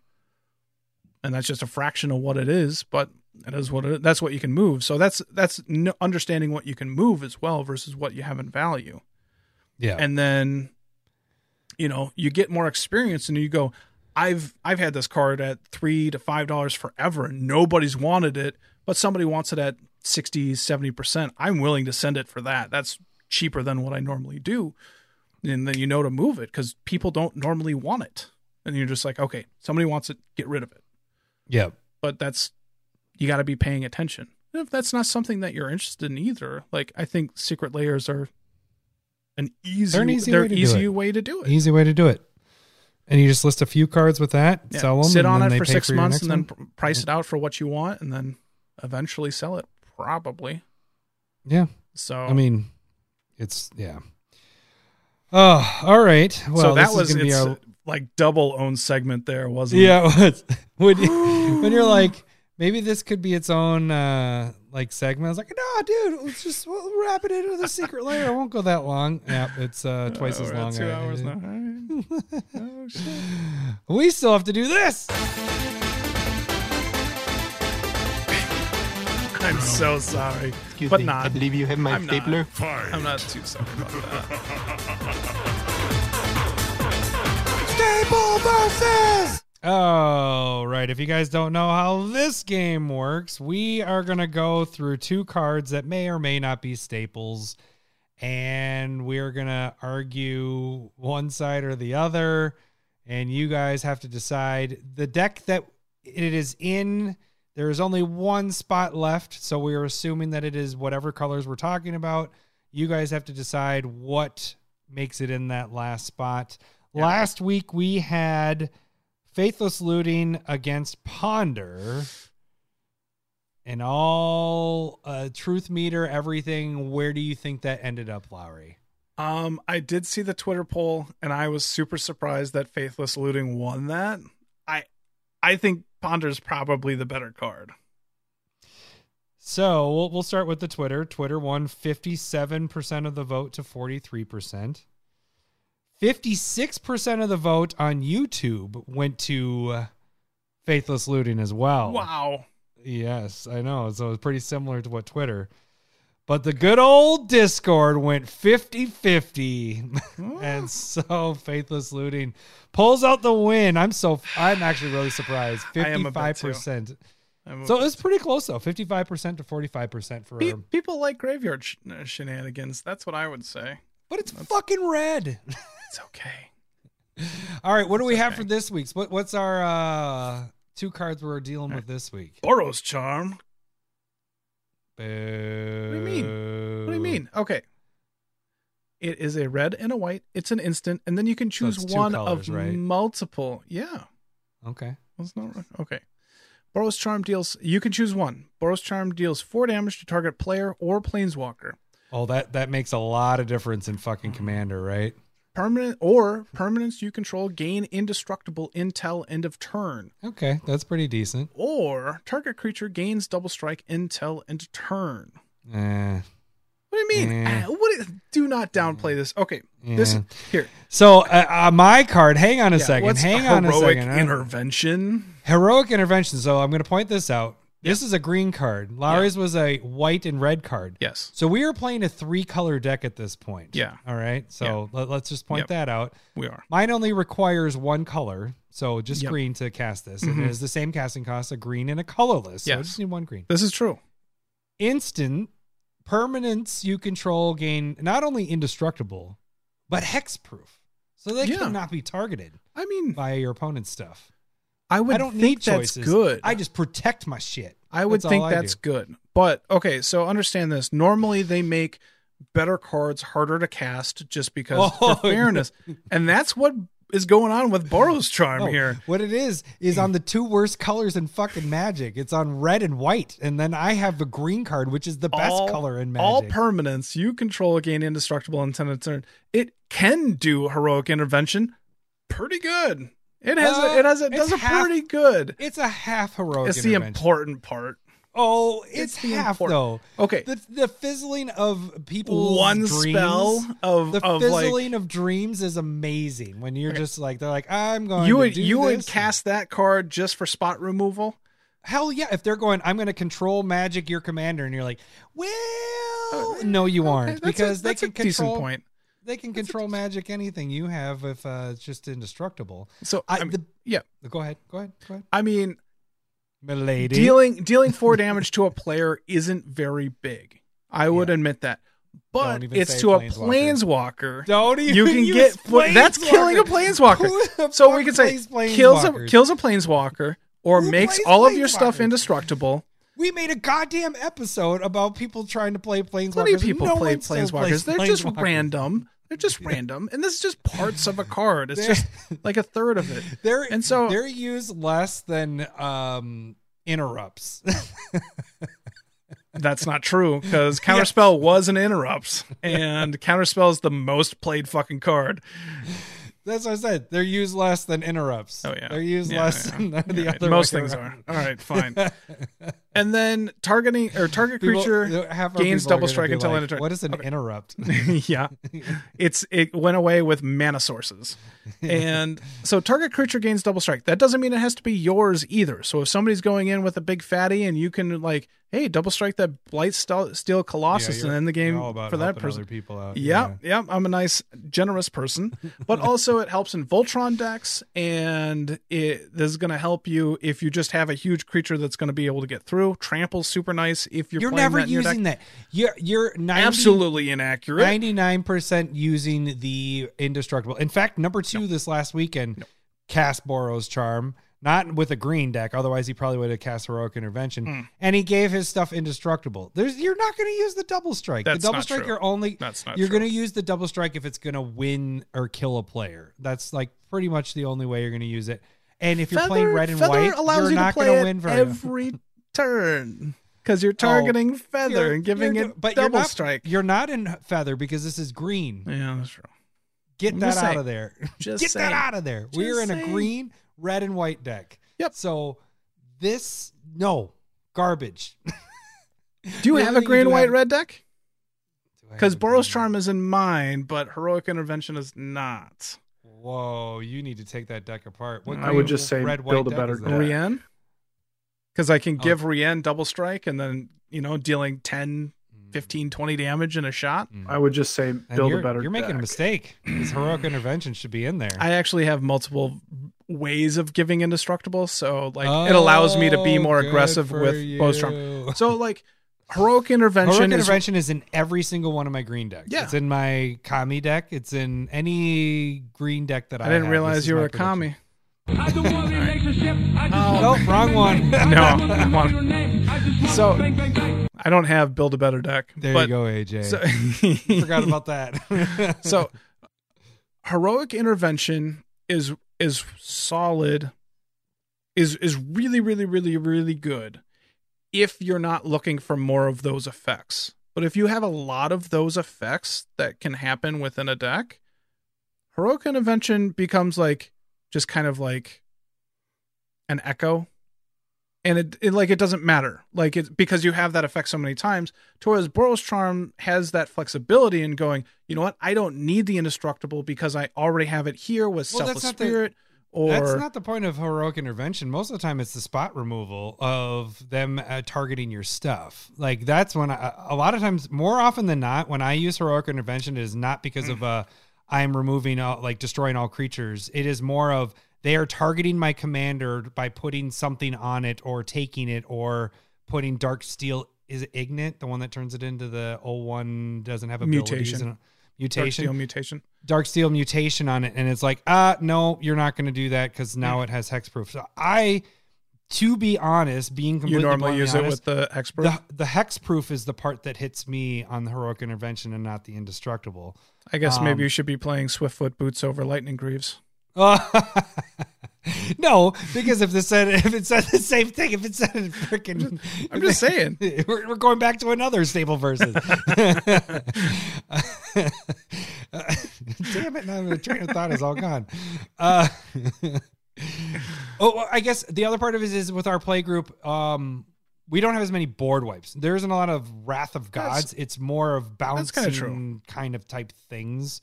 So either way, ours don't matter in that if it's a Cyclonic Rift, but it is more targeting. You are one of those people that does that. You will neutralize what? Where you will neutralize a commander by using a Dark Steel mutation type card. And so this is just that protection. Yeah, I'm just trying to help you out by giving that commander Indestructible. So I don't know what the problem is. Yeah. I loved when you did it on Yuriko, and then I was like, yeah, that fucking sucks. Well, Ninjutsu is really good randomly against auras that you want to put on player stuff. I can still attack with this 01? Yeah. Ninjutsu. He doesn't have any blockers, so Ninjutsu him back into my hand. That was a rough game. I think I like the flexibility of Boros Charm. I will give you that. I will give you. It has two options. It does not have three. It has two because the first one's fucking garbage. I mean, I've heard garbage. This is off color, but I've heard of people winning the game with Sign in Blood because you can say target player loses 2 life and draws 2 cards, and sometimes you just get down that low and you can use it. Really? Okay, let's say we're getting down to the end of the game, and you're just holding on to you're holding on to Boros Charm for the Indestructible. And then somebody gets within that life range of where you can be like, I'm going to hit you for 4 and be able to attack through. Let's do very situational. Yeah. And Heroic Intervention just can't do that. Oh, that is good. It just can't do that. How does we get to the end of the game and you or not even the end of the game? You're playing the game and you have only a green open and then or even a green and a white, or you're having to leave multiple colors open just so you can cast Boros Charm. I just need a green and a colorless. I'm just green. How does your card, I can't even remember it, Heroic Intervention, how does that do when, like, is it better if like Fiery Emancipation is in play, or like Furnace of Wrath, like damage doublers, or like it doesn't interact with anything else beyond just like that? It kind of can help you. That's all I'm saying. This can help in a lot of different situations. My biggest argument with Heroic Intervention is just removing the spot stuff, the targeting. That's all I can really argue, because that's the difference. That is the only difference with yours. Yeah, because it's a boring card. Boring bad card. Well, I guess I can do this. It is in 124,000 EDH rec decks, and Boros Charm is in half that amount at 60,000. Oh, that's it's respectable. That's respectable. But I mean, I think it's in 100% of red-white decks. Yeah, because red-white sucks. But I love red because it's in every deck that I build.